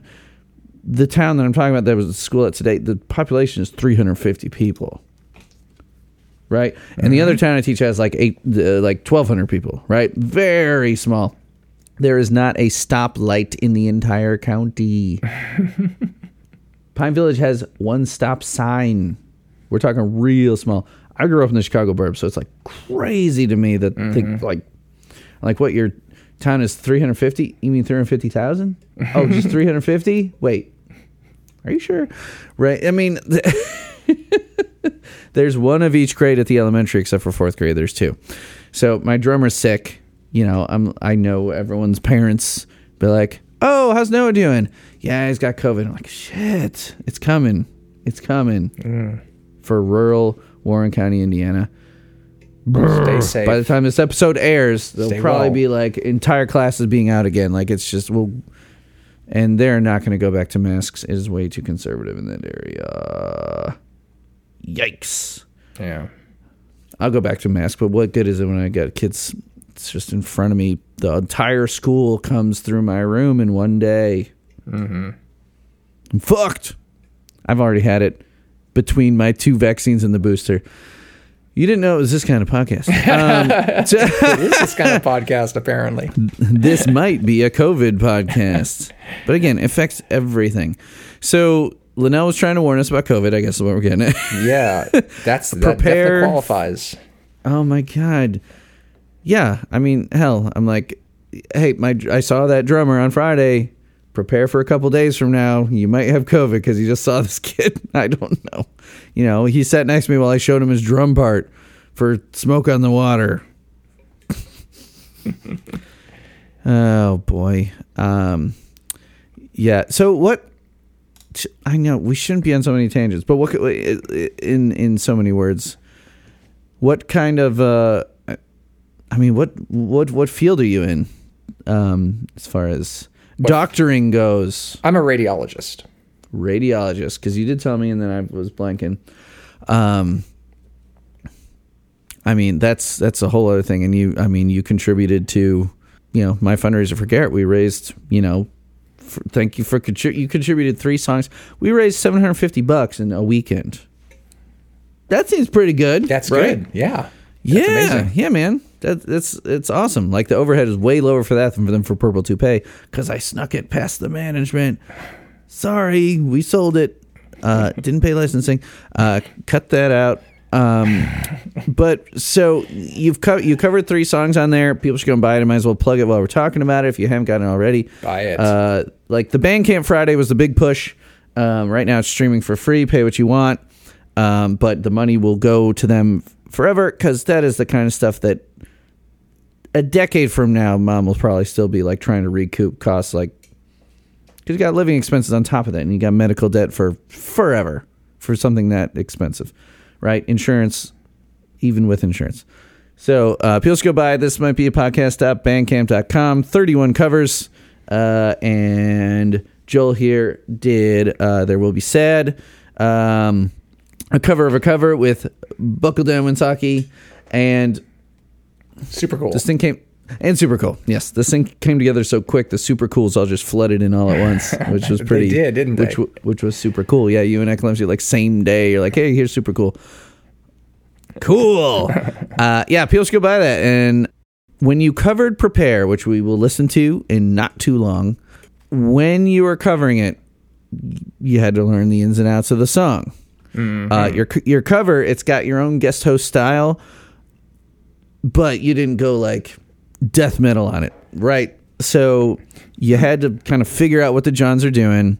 Musically, what was the biggest challenge for you about this song? Let's start there. Well, the biggest challenge for me is also one of the things that really drove me to the song, the drums, the rolling snare during the verses. Yeah, That absolutely kills me, because that contrasts with just the going ape on the cymbals for the conclusion of the chorus. And those contrasts really just brought Linnell's lyrics and his vocal performance, like I was talking about. His vocal performance for me was just, if you put it in by itself, I would be like, oh, wow, that's really cool. And then reading through the lyrics, I'm like, wow, the lyrics, they're really deep. I'm still figuring them out. But when you contrast it with the instrumental track, which that, for me, the full band has been doing that to me more and more. It's been drawing me into the music, and it's been bringing out things about the music that I'm like even more mesmerized by. Yeah. So that what drew me to the song, that was really it, and that's really the most challenging thing. Also, it's what I'm most worst at, instrumentally speaking. So it took a fair amount of practice to even to knock it into the shape that I was able to, but it was a lot of fun. Last time I listened to it recently after not working on it for a few months, and I was like, no, I got to re-record those, and I did it, and I was like, okay, that's pretty good, and it didn't take a million takes this time. So I'm like, I must be getting a little bit better. I mean, God bless digital recording, right? I mean, right.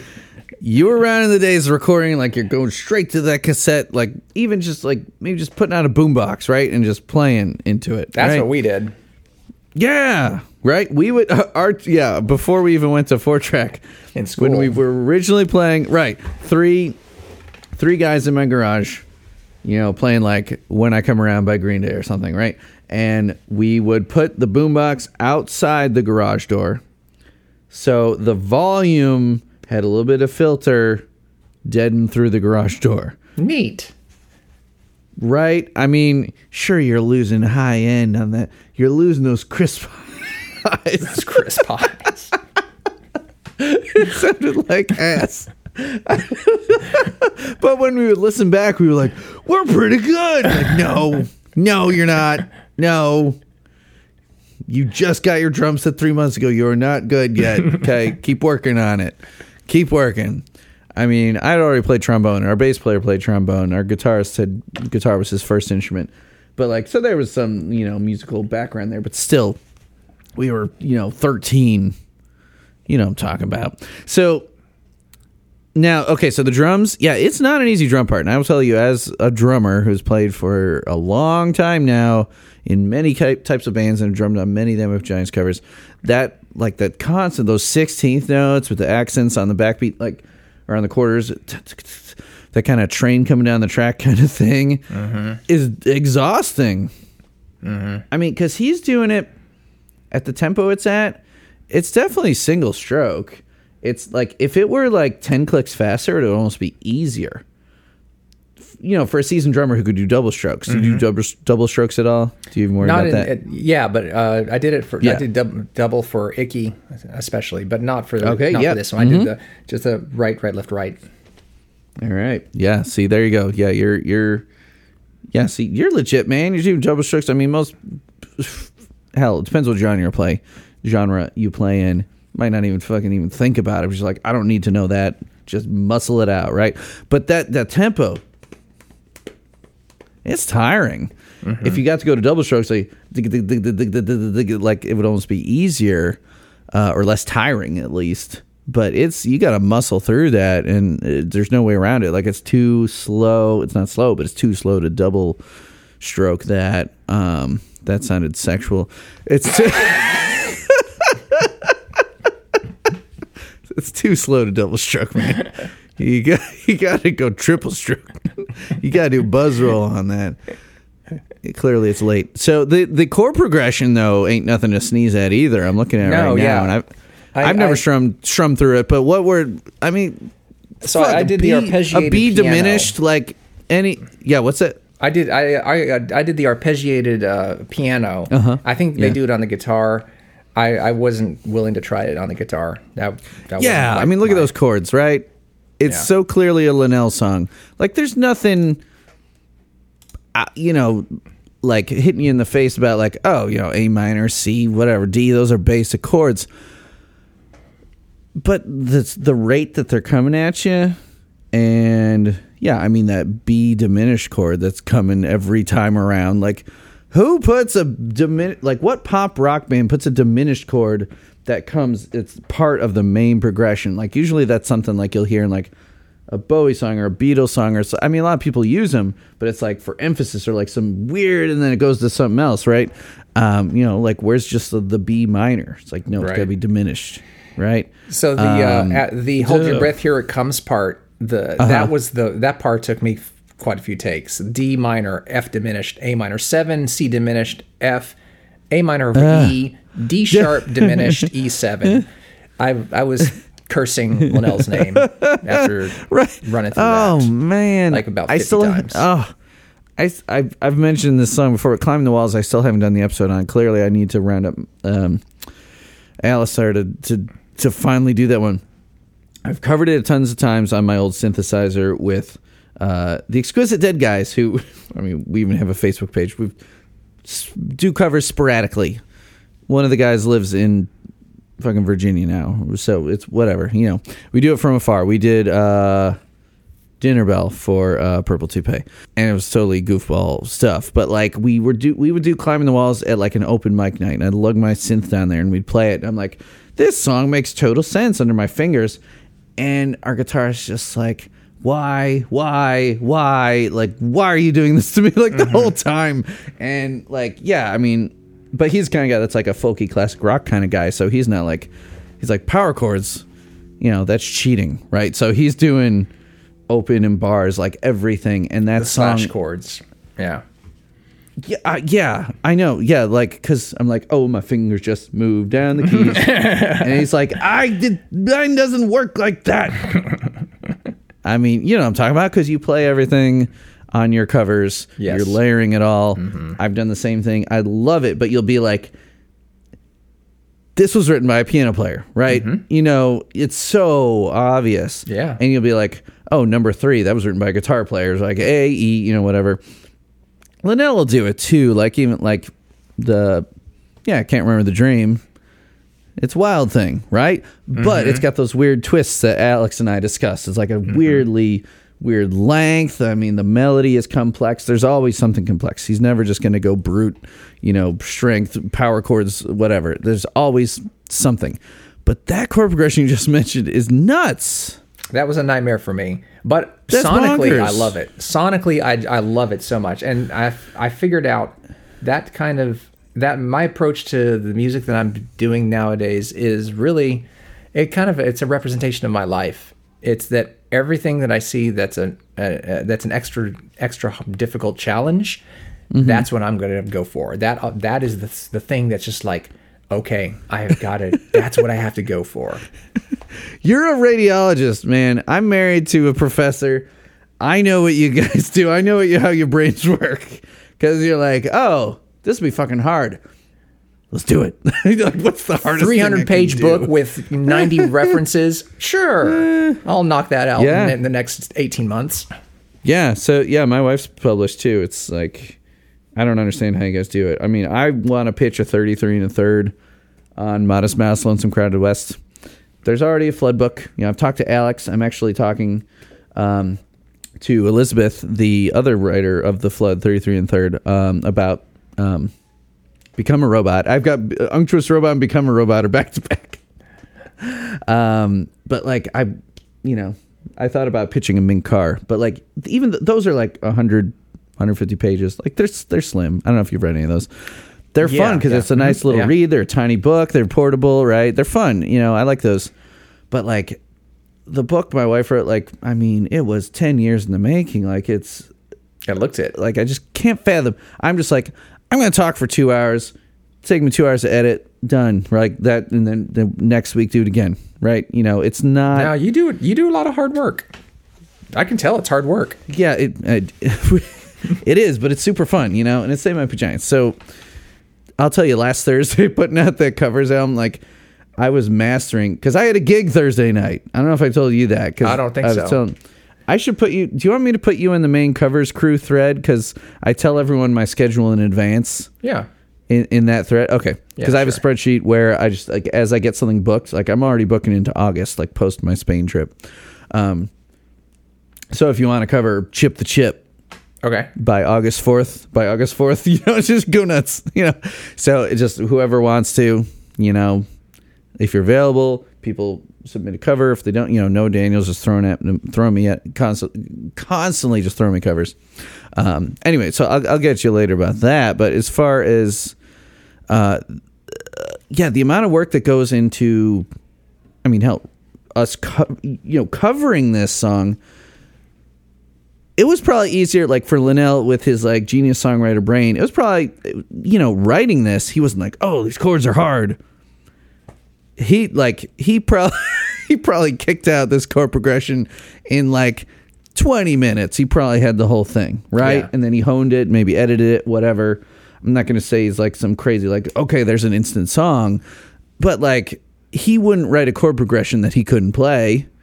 I mean, songwriters do like to challenge themselves. I remember I wrote a song when I was still very early on as a front man, coming from drums up to the guitar. I wrote a song where the chorus started on D minor because I hated D minor chords. And so I forced myself by writing a song, to play by starting the chorus on it. So the song was in C, so the chorus started on the 2. I'm like, this is kind of cool. And I forced myself to play D minors, and that made me get a D minor. So, like, I guess there's exceptions. But for him, especially on piano, D minor, easy, right? Mm-hmm.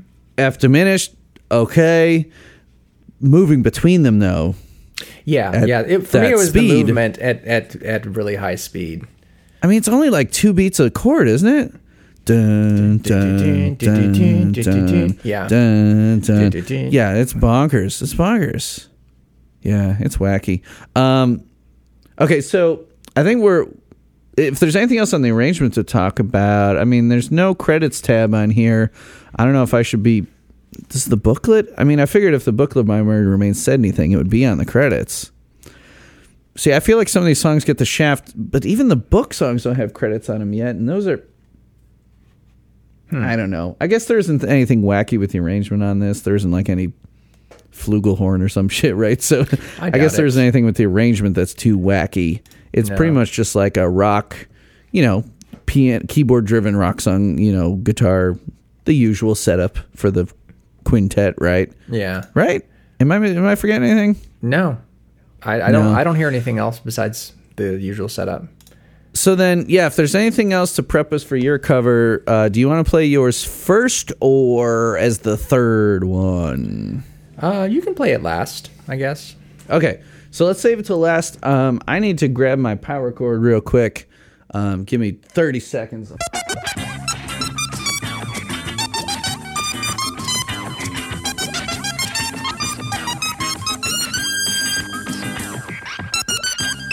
Yo, Hi. yo, yo. Yo, yo, yo. Yo, yo, yo.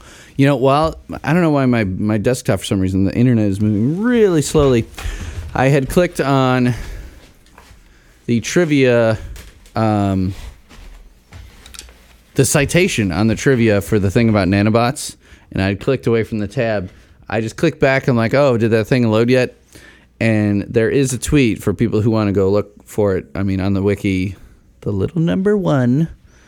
As academics know. So you click that, it takes you to the tweet by They Might Be Giants that has a picture of Marty in a chair by the mixing board and Linnell with a laptop sitting, he's just chilling, listening, doing probably something else while he's listening on the couch.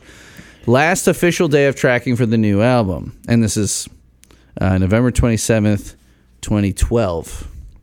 Last official day of tracking for the new album. Today's songs: Prepare, Insect Hospital, Black Ops, and Too Tall Girl. Yeah. Now when it says tracking, I don't know. That is Marty sitting there. I mean, I think he's making a weird face, and it's kind of a grainy photo, but I'm pretty sure it's Marty, unless there's someone else working there that looks a lot like Marty. Looks like Marty to me. Like, what were they tracking that Marty was still around? Because it always seems like, I mean, the last thing you'd be tracking would be the vocals in most situations. So, I don't know. But Prepare is up there with Insect Hospital, Black Ops, and Too Tall Girl, which are all full songs. None of those are nano songs. So, I don't know why Prepare got the shaft. Someone should ask him on Tumblr. Didn't think to do it before this episode. Maybe that's nobody's business but the nanobots. Yeah. Uh-huh. Right. Sorry. Prepare for a second from now when we cut this song from the album. Oh, Prepare. Dissed. Prepare to be dissed. So the first cover I think we should do is the one that you sent me. Well, okay, who's the user on that one? The uploader. Did you hear this cover? Prepare. Deceit100.bandcamp.com.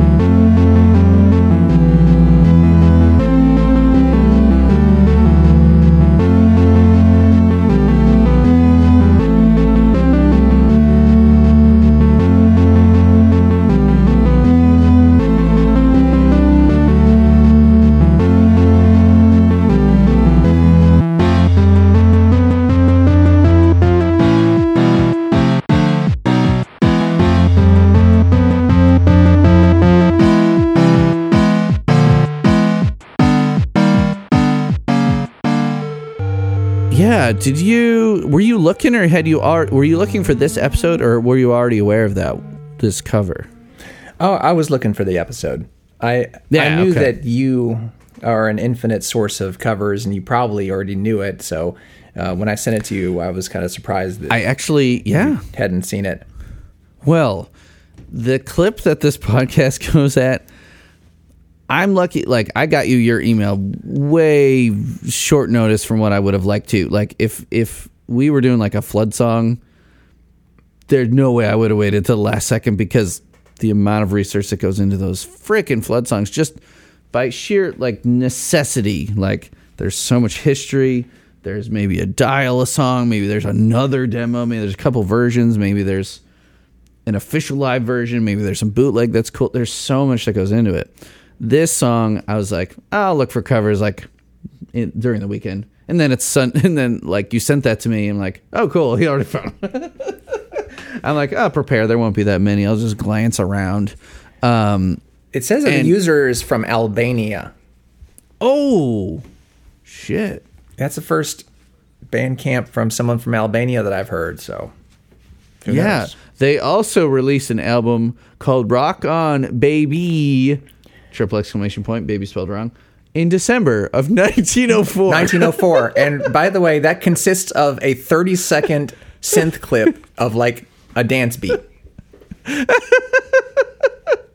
I gotta find this person. Steve Lyer in Albania. Steve Lyer. when you guys use your stage names, I don't know who you are for the longest time. I didn't know your name. I had to ask Ekalemshi to get your real name. I heard. Like whenever that was. Like Yeah. 6 months ago, right? Okay, so you've been listening. It's funny when people are like, oh, I knew that already. I'm like, how'd you know that? Because you said it on the goddamn podcast. Oh, right. Yeah. I don't. What episode was that? I was like, I know this guy's name finally. I What guess episode? Do you remember? the TMBS flood episode, maybe. Oh, okay. Okay. All right. Well, that makes sense. That makes sense. But I think he told me there, and then I forgot, and then I had to ask him again. I'm like, wait, what's the guy's name? There's just so many. I mean, you've seen my spreadsheet. There's just. It's I've impressive. met so many awesome people through this. It gets hard to keep track. Yeah. I mean, I'm a music teacher that has between two schools, 300 students. I have so many names in my brain, like it's unbelievable. It's crazy. Like, I'm lucky to know people's first names, let alone last names. You're the only Yellowitz I got. You're the only, I think you might be the only Joel on the spreadsheet. I got a couple Lydias. Yeah, I got tons of Alexes. Tons. Alexei. I don't know what it is. Alexis really like They Might Be Giants. I mean, what do you make of this cover by this mysterious fellow who's uploaded two things, period. Two things, and one of them is a Prepare cover with an odd, crudely drawn Batman something for the cover art. What do you make of this? Well, I guess, I don't know, is there a rule of the internet that says if there's a They Might Be Giants song, there is an 8-bit synth cover of it? I mean, They're for the classic real stuff. They're real common. Not the necessarily, classic yeah, but not stuff. necessarily for the new stuff. Definitely for the classic stuff. Well, I mean, for one, there's a dude. Well, I haven't had him on the podcast. There's a guy who covered the entirety of Flood in chiptune, right? Yep. And they're all pretty good. But they're like, even like, again, I come back to Twisting. That episode, something about that song, like they've played it live so many times. It's been like a staple, like a flans rocker to like get a set going or whatever. It's really popular, as it should be, with the fans, despite not being a single.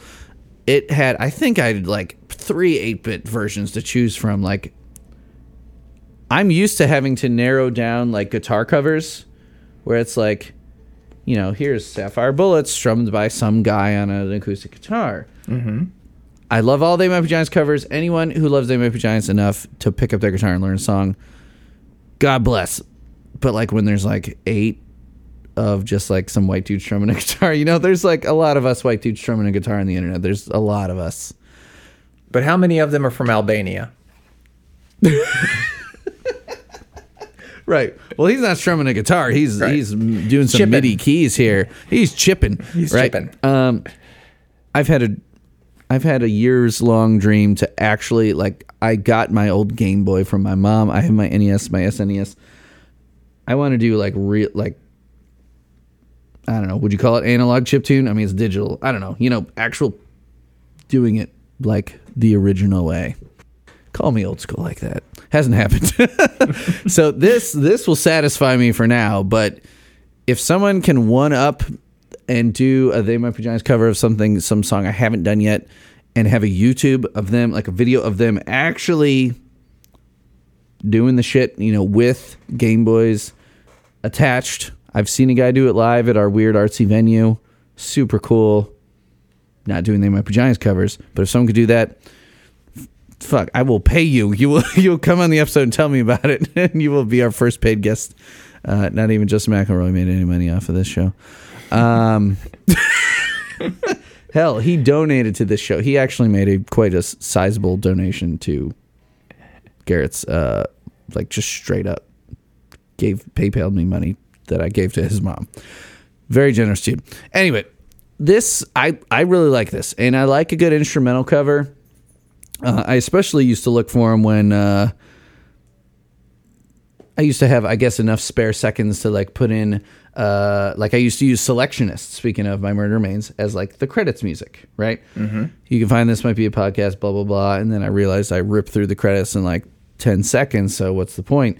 But I'd be like, I need an instrumental song. I need something instrumental.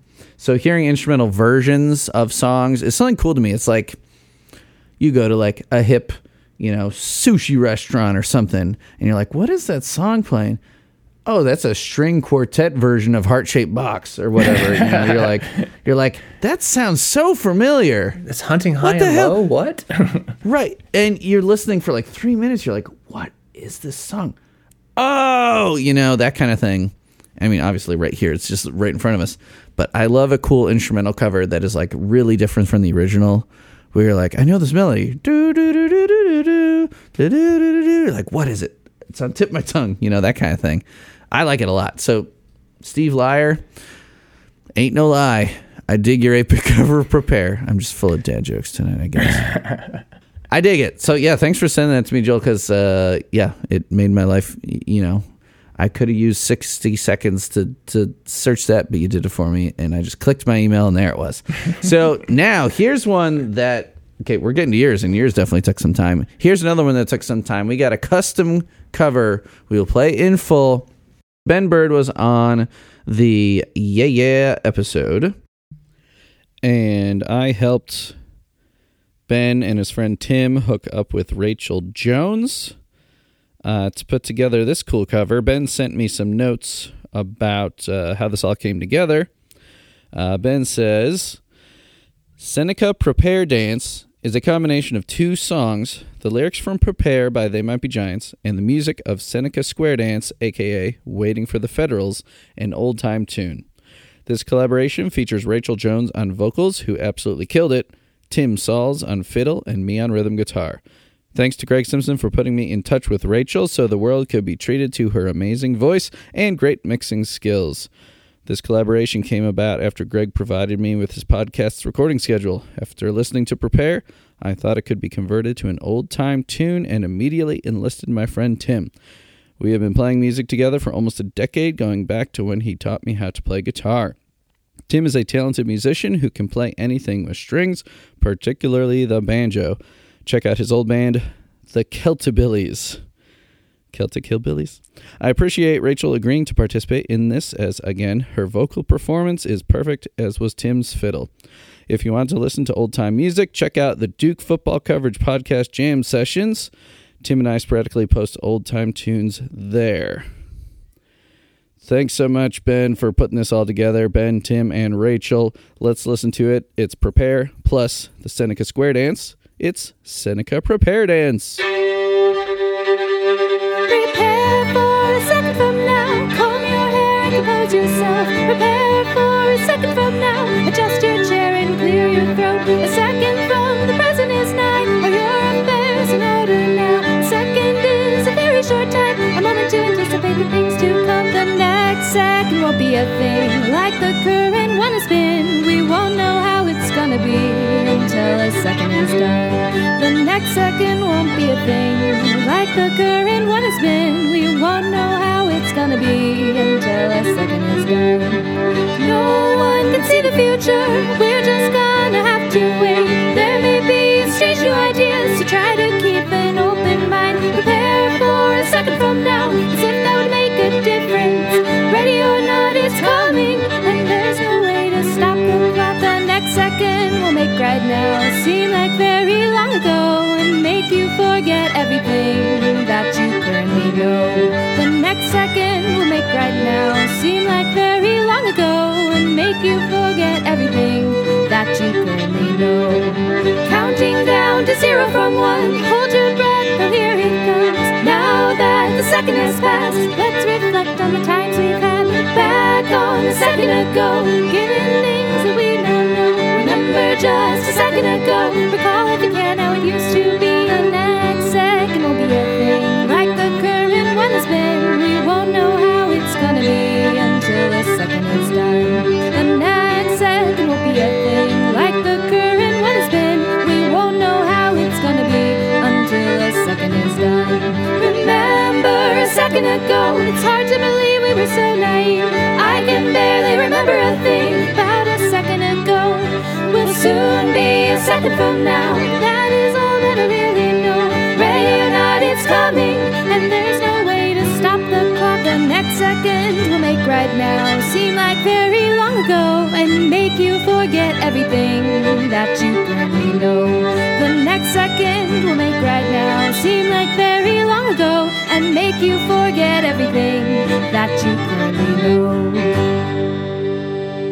They're like old-timey folk music. Whose voice would be good for that? And it didn't take me too long for Rachel Jones to come to mind, because, I mean, you've heard her stuff for the Puppet Heads, right? Some of the other stuff she's done. Yeah. Her voice is great.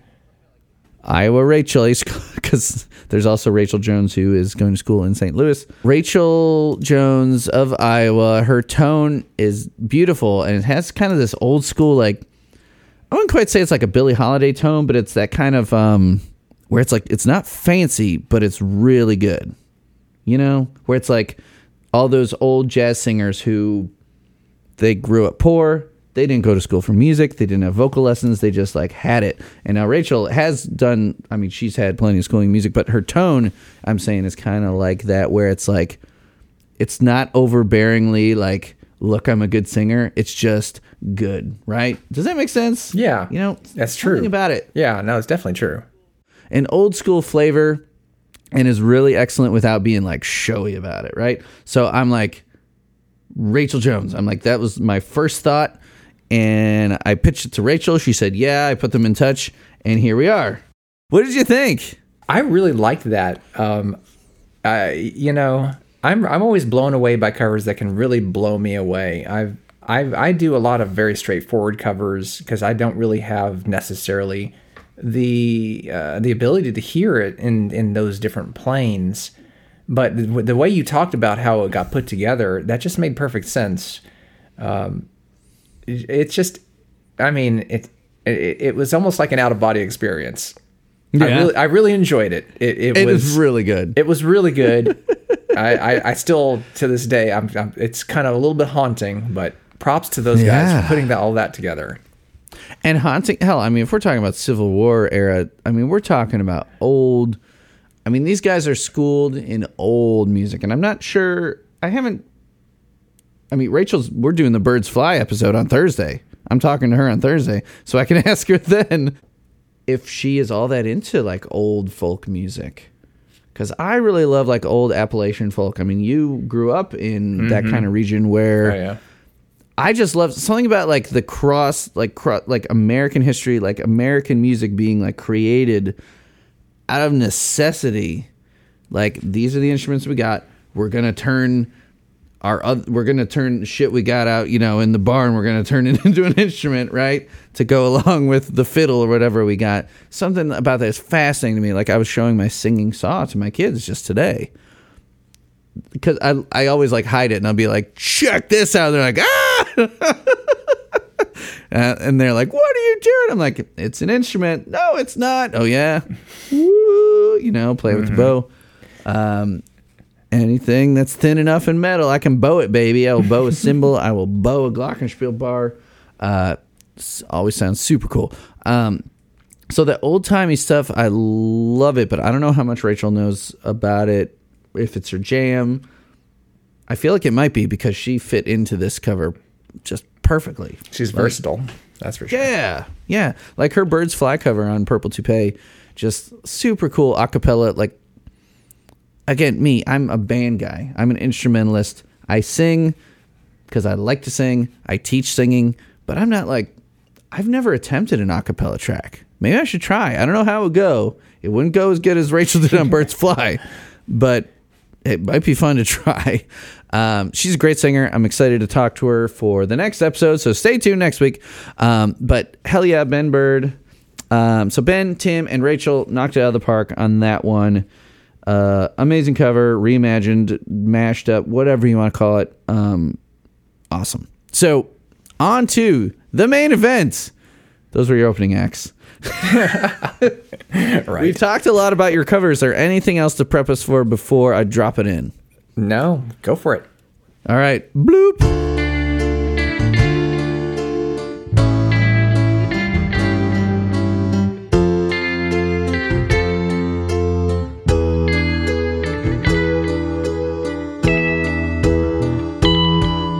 Prepare for a second from now. Comb your hair and compose yourself. Prepare for a second from now. Adjust your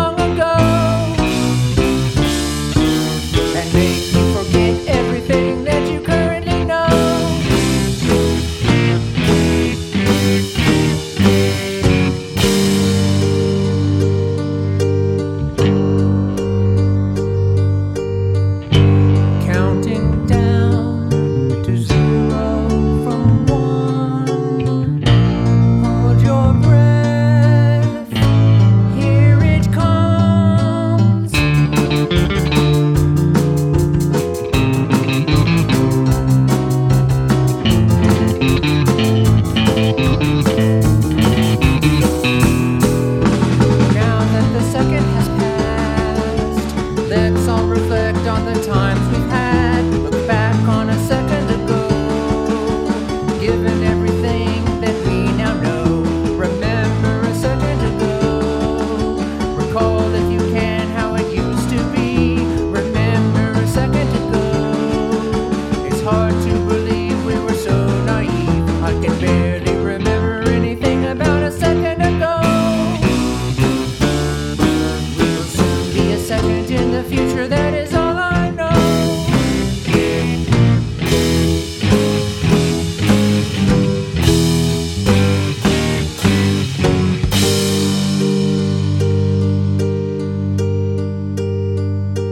It's, I mean, awesome. It's great. Like, I mean, I love hearing your covers because you can tell how much work you put into them. And doing stuff by yourself, I completely relate to that. Hell, I grew up, one of my dad's favorite records is Ram by Paul McCartney. Oh, yeah. He was doing it. You know, Linda was singing and maybe doing some other stuff, but like, that was Paul just like, yeah, the Beatles are done. I'm just going to like fuck around a little bit, you know, and the songs that just came out of him without him even like Ram, it's like something about that album. It's like you had this huge budget, you had George Martin, blah, blah, blah. Now all of a sudden you're like, yeah, I'm just going to kick this shit out. And like the songs that just like fell out of him were just like so amazing. Mm-hmm. And it's like, I'm not really a drummer, but I screw around a Ringo's drums every once in a while. And like now I can kind of play the drums. It's like, there's something just so like charming about that. And like you said, like you weren't schooled as a drummer. What was your first instrument that you learned? I don't know if we can do something. I learned the piano when I was maybe about 6 or 7, but I was a very poor student for a long time. And then I thought I was cool. Yeah. And then my older brother was playing the bass. So I picked up the bass, and that kind of became my primary for a long time. And around the same time, my parents always played a lot of folk guitar. So I learned a just very basic cowboy chord guitar. Cowboy chords, I love that. I eventually started branching out into punk, and I had a minute where I was trying to learn jazz chords and stuff like that, which really, I'm really glad I tried. You know, it really extended my abilities, and I circled back around. Oh, and in college I picked up the flute. In college you picked up the flute. Wow. Yeah, that's not usually something you pick. You don't usually pick up orchestral instruments later in life, but that's cool. Why did so what? So without it's late without too long of a story though. But I mean, I just want to know why did you pick up the flute? Well, to impress the chicks. Yeah, right. I bought a little bamboo pipe, and in college, and my parents were visiting maybe like one break, and I was like, look, I picked up this little pipe, and my mother said, oh, you know, I was a flautist, right? And I'm like, yeah, I remember you were a flautist in college. And she's like, I'm going to send you my flute. I'm like, yeah, whatever.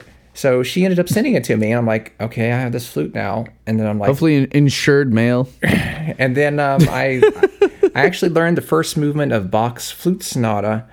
Okay, I can't play that anymore. It was a lot. So I learned a little bit on of the flutes.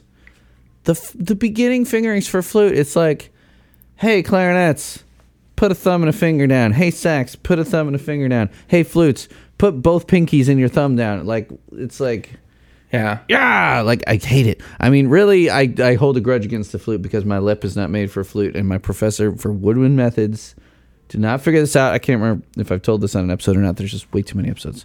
That, I mean, I'm guessing it's a recessive trait. You're the doctor. I have my lip comes to a little bump right there. Good point. Right? So my lip is not flat across, right? So when I was blowing, my airstream is split. Mm-hmm. And she didn't realize that because I'm just like, why? Like, I'm not getting the tone. Like, 50% of the time, I'm sucking at this instrument. Like, what is wrong with me? Because not that everything was like a breeze to pick up. I mean, fuck, the bassoon was hard as hell, but the bassoon, one of my favorite instruments to play, and I haven't played since college. It's so good that you don't just see bassoons laying around. No. I bought a flute when I started teaching band in 2005. 3 years into my teaching career, I started teaching band. So I'm like, I'm going to buy one, you know, rip some guy off in the Kmart parking lot because he didn't know how much his kid's flute was worth. I don't know. I didn't have a whole lot of money. I'm like, $80, deal. So I'm practicing this thing and like trying to do what my professor said, which is to play side blown. Because like a week before my playing test or whatever, which for Woodwinds Methods, it was like, can you play, B flat, concert scale, B flat, E flat, whatever, A flat, maybe, basic stuff. And here's a couple songs. It wasn't like play, box anything, it was like, here's a couple of things you might teach to a kid, right? So I'm like a week before, she's like, oh, sorry, I didn't know. I didn't even have a mustache at the time, right? So she's like, oh, we should have had you doing side blown. What the hell is that? So she like teaches it to me. I'm like, no. So it's just like, blowing like that. Just hate the flute. But the fingerings also suck. Anyway, I don't hate the sound of the flute. I love the sound of the flute, but good player. I am not one of them. It is my worst instrument in the orchestra. I'm better at violin. I'm better at upright bass. No. Flute, no. Go away. Have someone else play you. Anyway, that's interesting to me that you're just like, yep, let's pick it up.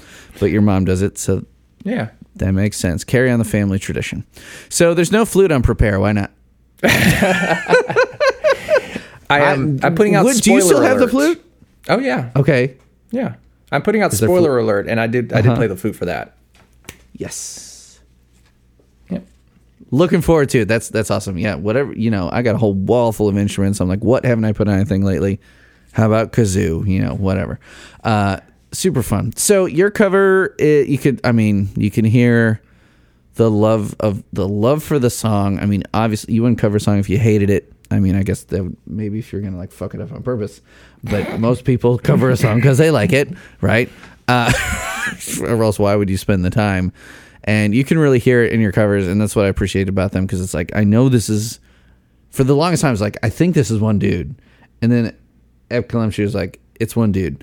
And then I think maybe at some point on your Bandcamp, you'd said like, I'm a one-man band for now, or something like that. How's it phrased? Yeah. Yeah. So you should round up some other people, man. It's fun. I mean, it is really fun just layering and stuff too, but you've been in bands before. Are you playing bass on the Anna Ing thing you're sending me? Yes. Okay, cool. Yes. Dun, dun, dun, dun, dun, dun, Very dun. poorly. I'd only picked it up like days before. Still, that's pre-Danny. That's pre-human. Not that they ignored the bass lines when they were doing them on keyboards, or Linnell was doing the bass or whatever on some of the songs, or Flames, whoever. But thank goodness it's not, if you're like, I'm going to note for note learn this Danny bass part, you're up Schitt's Creek, man, because that stuff is hard and it's like different. Every chorus is different. He's so good. Yeah, I just kind of try to approximate that. Exactly, right? There's no reason you need to go note for note on any cover. I mean, if you did, it's like kudos, but I don't think that's necessary. It's not like I was like, well, this cover is lacking because the bass part isn't note for note. No, I mean, Danny's stuff just, it's like that extra mwah on top, right? But your cover's great, and people should go to guest host numeral 1, guest host 1. He sent me Anna Ing already. Anna Ing just came into my inbox, so I'll be checking that out in like 10 minutes. You just but good job on Prepare. Everyone go check out guesthost1.bandcamp.com to hear a ton of stuff. Buy his CDs. Don't tell TMBG or their management that he's got CD. No, it's whatever. Why would they care? I don't know. Their management cares. I don't think the Johns would care. I think they'd be like, oh, cool. I don't know. But like the business people, whatever. I don't know. Mr. Idlewild up in his ivory tower cares. So we're to the point where you need to score this song, man. This is it's crunch time. What are you going to score this one? Yeah, for me, this song has it all. I mean, it's really one of the, I would really walk around the house, walk around work, and it would be playing in the back of my head. It's not there anymore. It had its moment and it's passed on through. I had to exercise it by playing it in my studio. So sure, sometimes you have to intentionally like get something else in your head because you're like, I don't want to get sick of that song and hate it. Right. Get something else in there. Sure. I mean, I'll give it a 9.8. just about as perfect as it gets. Yeah. Okay. Yeah, respect. This is one that, like, so this is even considered more Murdered Remains, right? This Right. is like the stuff. The B-side of the B-side. Right. I know. It's crazy. And they don't consider Album Raises Newer Troubling Questions an album. Right. I mean, like, it has album in the title. It's so weird when they started making that distinction. Oh, wait, Phone Power's an album. Oh, this is an album. I think they're all albums. I don't think this should be demoted. I think Album Raises should be upped. I think Cast Your Pod to the Wind is an album. So many great songs. Anyway, that's a whole other topic. I think I'm not going to go quite as high because this is one of those songs where I was like, thank you for making me, like, get out the CD. Because I'm like, I haven't listened to My Murder Remains in full in forever. Put both discs in my CD, 5-disc CD changer. 5-disc CD changer. Still got CD it. carousel. Still got. You could mail me that cassette for Anna Ang. I dual deck. I can make my own copy. I have more than one cassette player in this house. No 8-tracks though. So I think it's not as high for me just because this was one where you're like, you personally, like, jogged my memory. Like, when we got this, when you requested it, when we got on the schedule especially, I was like, oh yeah, Prepare. I'm like, what is that? How does that one go? Like, shit, I didn't listen to it in like 2 years. Oh, yeah, this is a good one. It was one of those where I'm like, I love that I do this podcast because it helps me to delve into songs that I may have just only been a casual listener of before. This is one that didn't by itself lodge itself into my brain. Same with Unctuous Robot. It's like, I'm like, oh yeah. I'm like, God, how awesome this song is. Same thing with that. So, like, thank you for picking these songs because, again, if we're on Spotify, I would have heard it more because I would have been like just streaming through a bunch of shitties. You know, I'm driving. I got a decent amount of driving every week. John's, come on. Like, another thing. I'm like, I would have heard the song dozens more times, but you got me listening to it again. Like, okay, I'll click on the iTunes. It's great, but I'm not going 9.8. I think it's a fantastic song, and I feel like as like a sleeper tucked away on More Murdered Remains. Took 3 years for them to put it out. It just sat. It's that underdog status. I feel like that alone gets it up into the 7. So I'm going to go flat 7. Because going against, like, I mean, I gave Piece of Dirt 7.9. It can't be creeping up on Piece of Dirt, right? Right. Let's agree on that. Alphabet of Nation 7.5. So I say 7 seems about right. Yeah, I mean, maybe if I had been listening to it as much as you had over the past few years, it might be up there. But it's a great song, and everything we talked about proves it. Your cover proves it. I mean, hearing 3 very different covers. Very different. There's something to this song. Like, the bones of this song, like the bones of this house, the bones of this song are good because you could do anything to it, and it's going to be cool, right? Mm-hmm. So that says something. 7. Yeah. I think so we plugged your Bandcamp, guesthost1.bandcamp. What? Anything else you want to plug? Should they come see you for, like, when they have horrible things happening? You'll save them. You'll save them. You'll be like, you don't want to need a radiologist. Yeah. You do not want to need a radiologist. No, but if you have to, go to Joel. If you have to, if you're in Alabama and you need a radiologist, come to me. Yeah, here you go. Do you want to tell them what hospital you're in? You want to plug your hospital? Plug my hospital. That sounds like they might be Giants lyric. I'm going to plug that hospital. I'll pass. Yeah, that's fine. Yeah. I'm sure they can find you with an easy Google. But anyway, I mean, much respect to you smarty pantses. I'm married to one. I don't know how you do it. I'm only smart with music. That's the only thing. Maybe I could get my doctorate in music, but I'm making it. I'm teaching it. I'm spreading the love. I'm talking about They Might Be Giants. Hey, mad respect to the teachers. My older brother's a teacher, so mad respect to the teachers. Well, thank you. My Cara always said, she's like, because at IU, especially Jacob School of Music, they had like punk rock classes. She's like, you should be teaching that. You know all that. You don't need to look in a textbook to be like, oh, well, the very first album released by anyone in CBGB's crew was Horses by Patti Smith in 1975, followed by, studied that stuff just for fun. Don't have any degree because of it. But, you know, same thing with They Might Be Giants. She's like, don't you already know all this stuff? I'm like, on 900 songs? No, I do not. Prepare? No, I do not. I did not know until I clicked on it that it was supposed to be for Nanobots. So, again, thank you for picking this one. And people can find This Might Be a Podcast at thismightbeapodcast.com. Go to the Bandcamp, thismightbeapodcast.bandcamp.com. Both Purple Toupee and 31 Covers will always go to the Kiefer family. Garrett is almost done with his treatments. He's so close, and I'm hoping that all the tests afterwards come out clear. Because brain cancer's a bitch.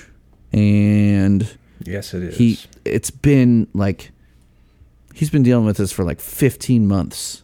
Like, he hasn't, I've seen him because I go and visit him, and I talk to his mom all the time, and she sends me pictures and all this, and I'm friends with her on Facebook, but he hasn't been to a single in-person day of school for his 6th grade year. He's still graduating because somehow, with all the shit he's got going on, he's still pulling it off.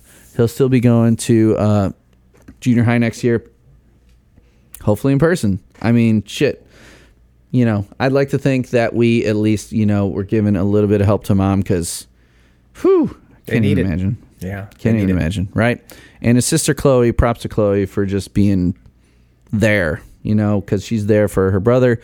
She is living her life too, and, you know, you got to think about her too because, you know, I mean, fuck, that's a whole other kind of thing where it's like there's this much attention paid to your brother because you need it.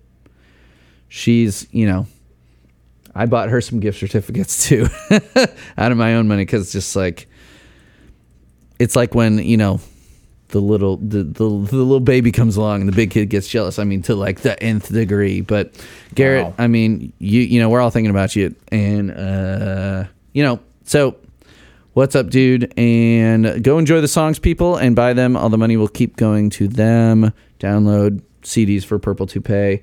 Yeah, and yeah, leave me voicemails if you want. 224-801-2930.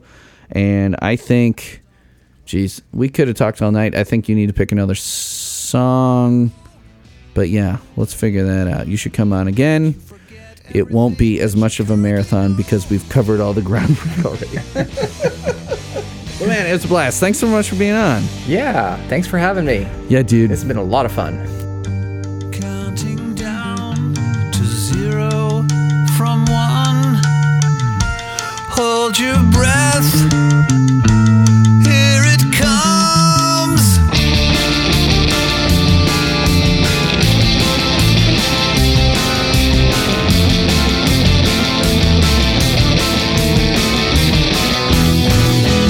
Now that the second has passed, let's all reflect on the times we've had. Look back on a second ago, given everything that we now know.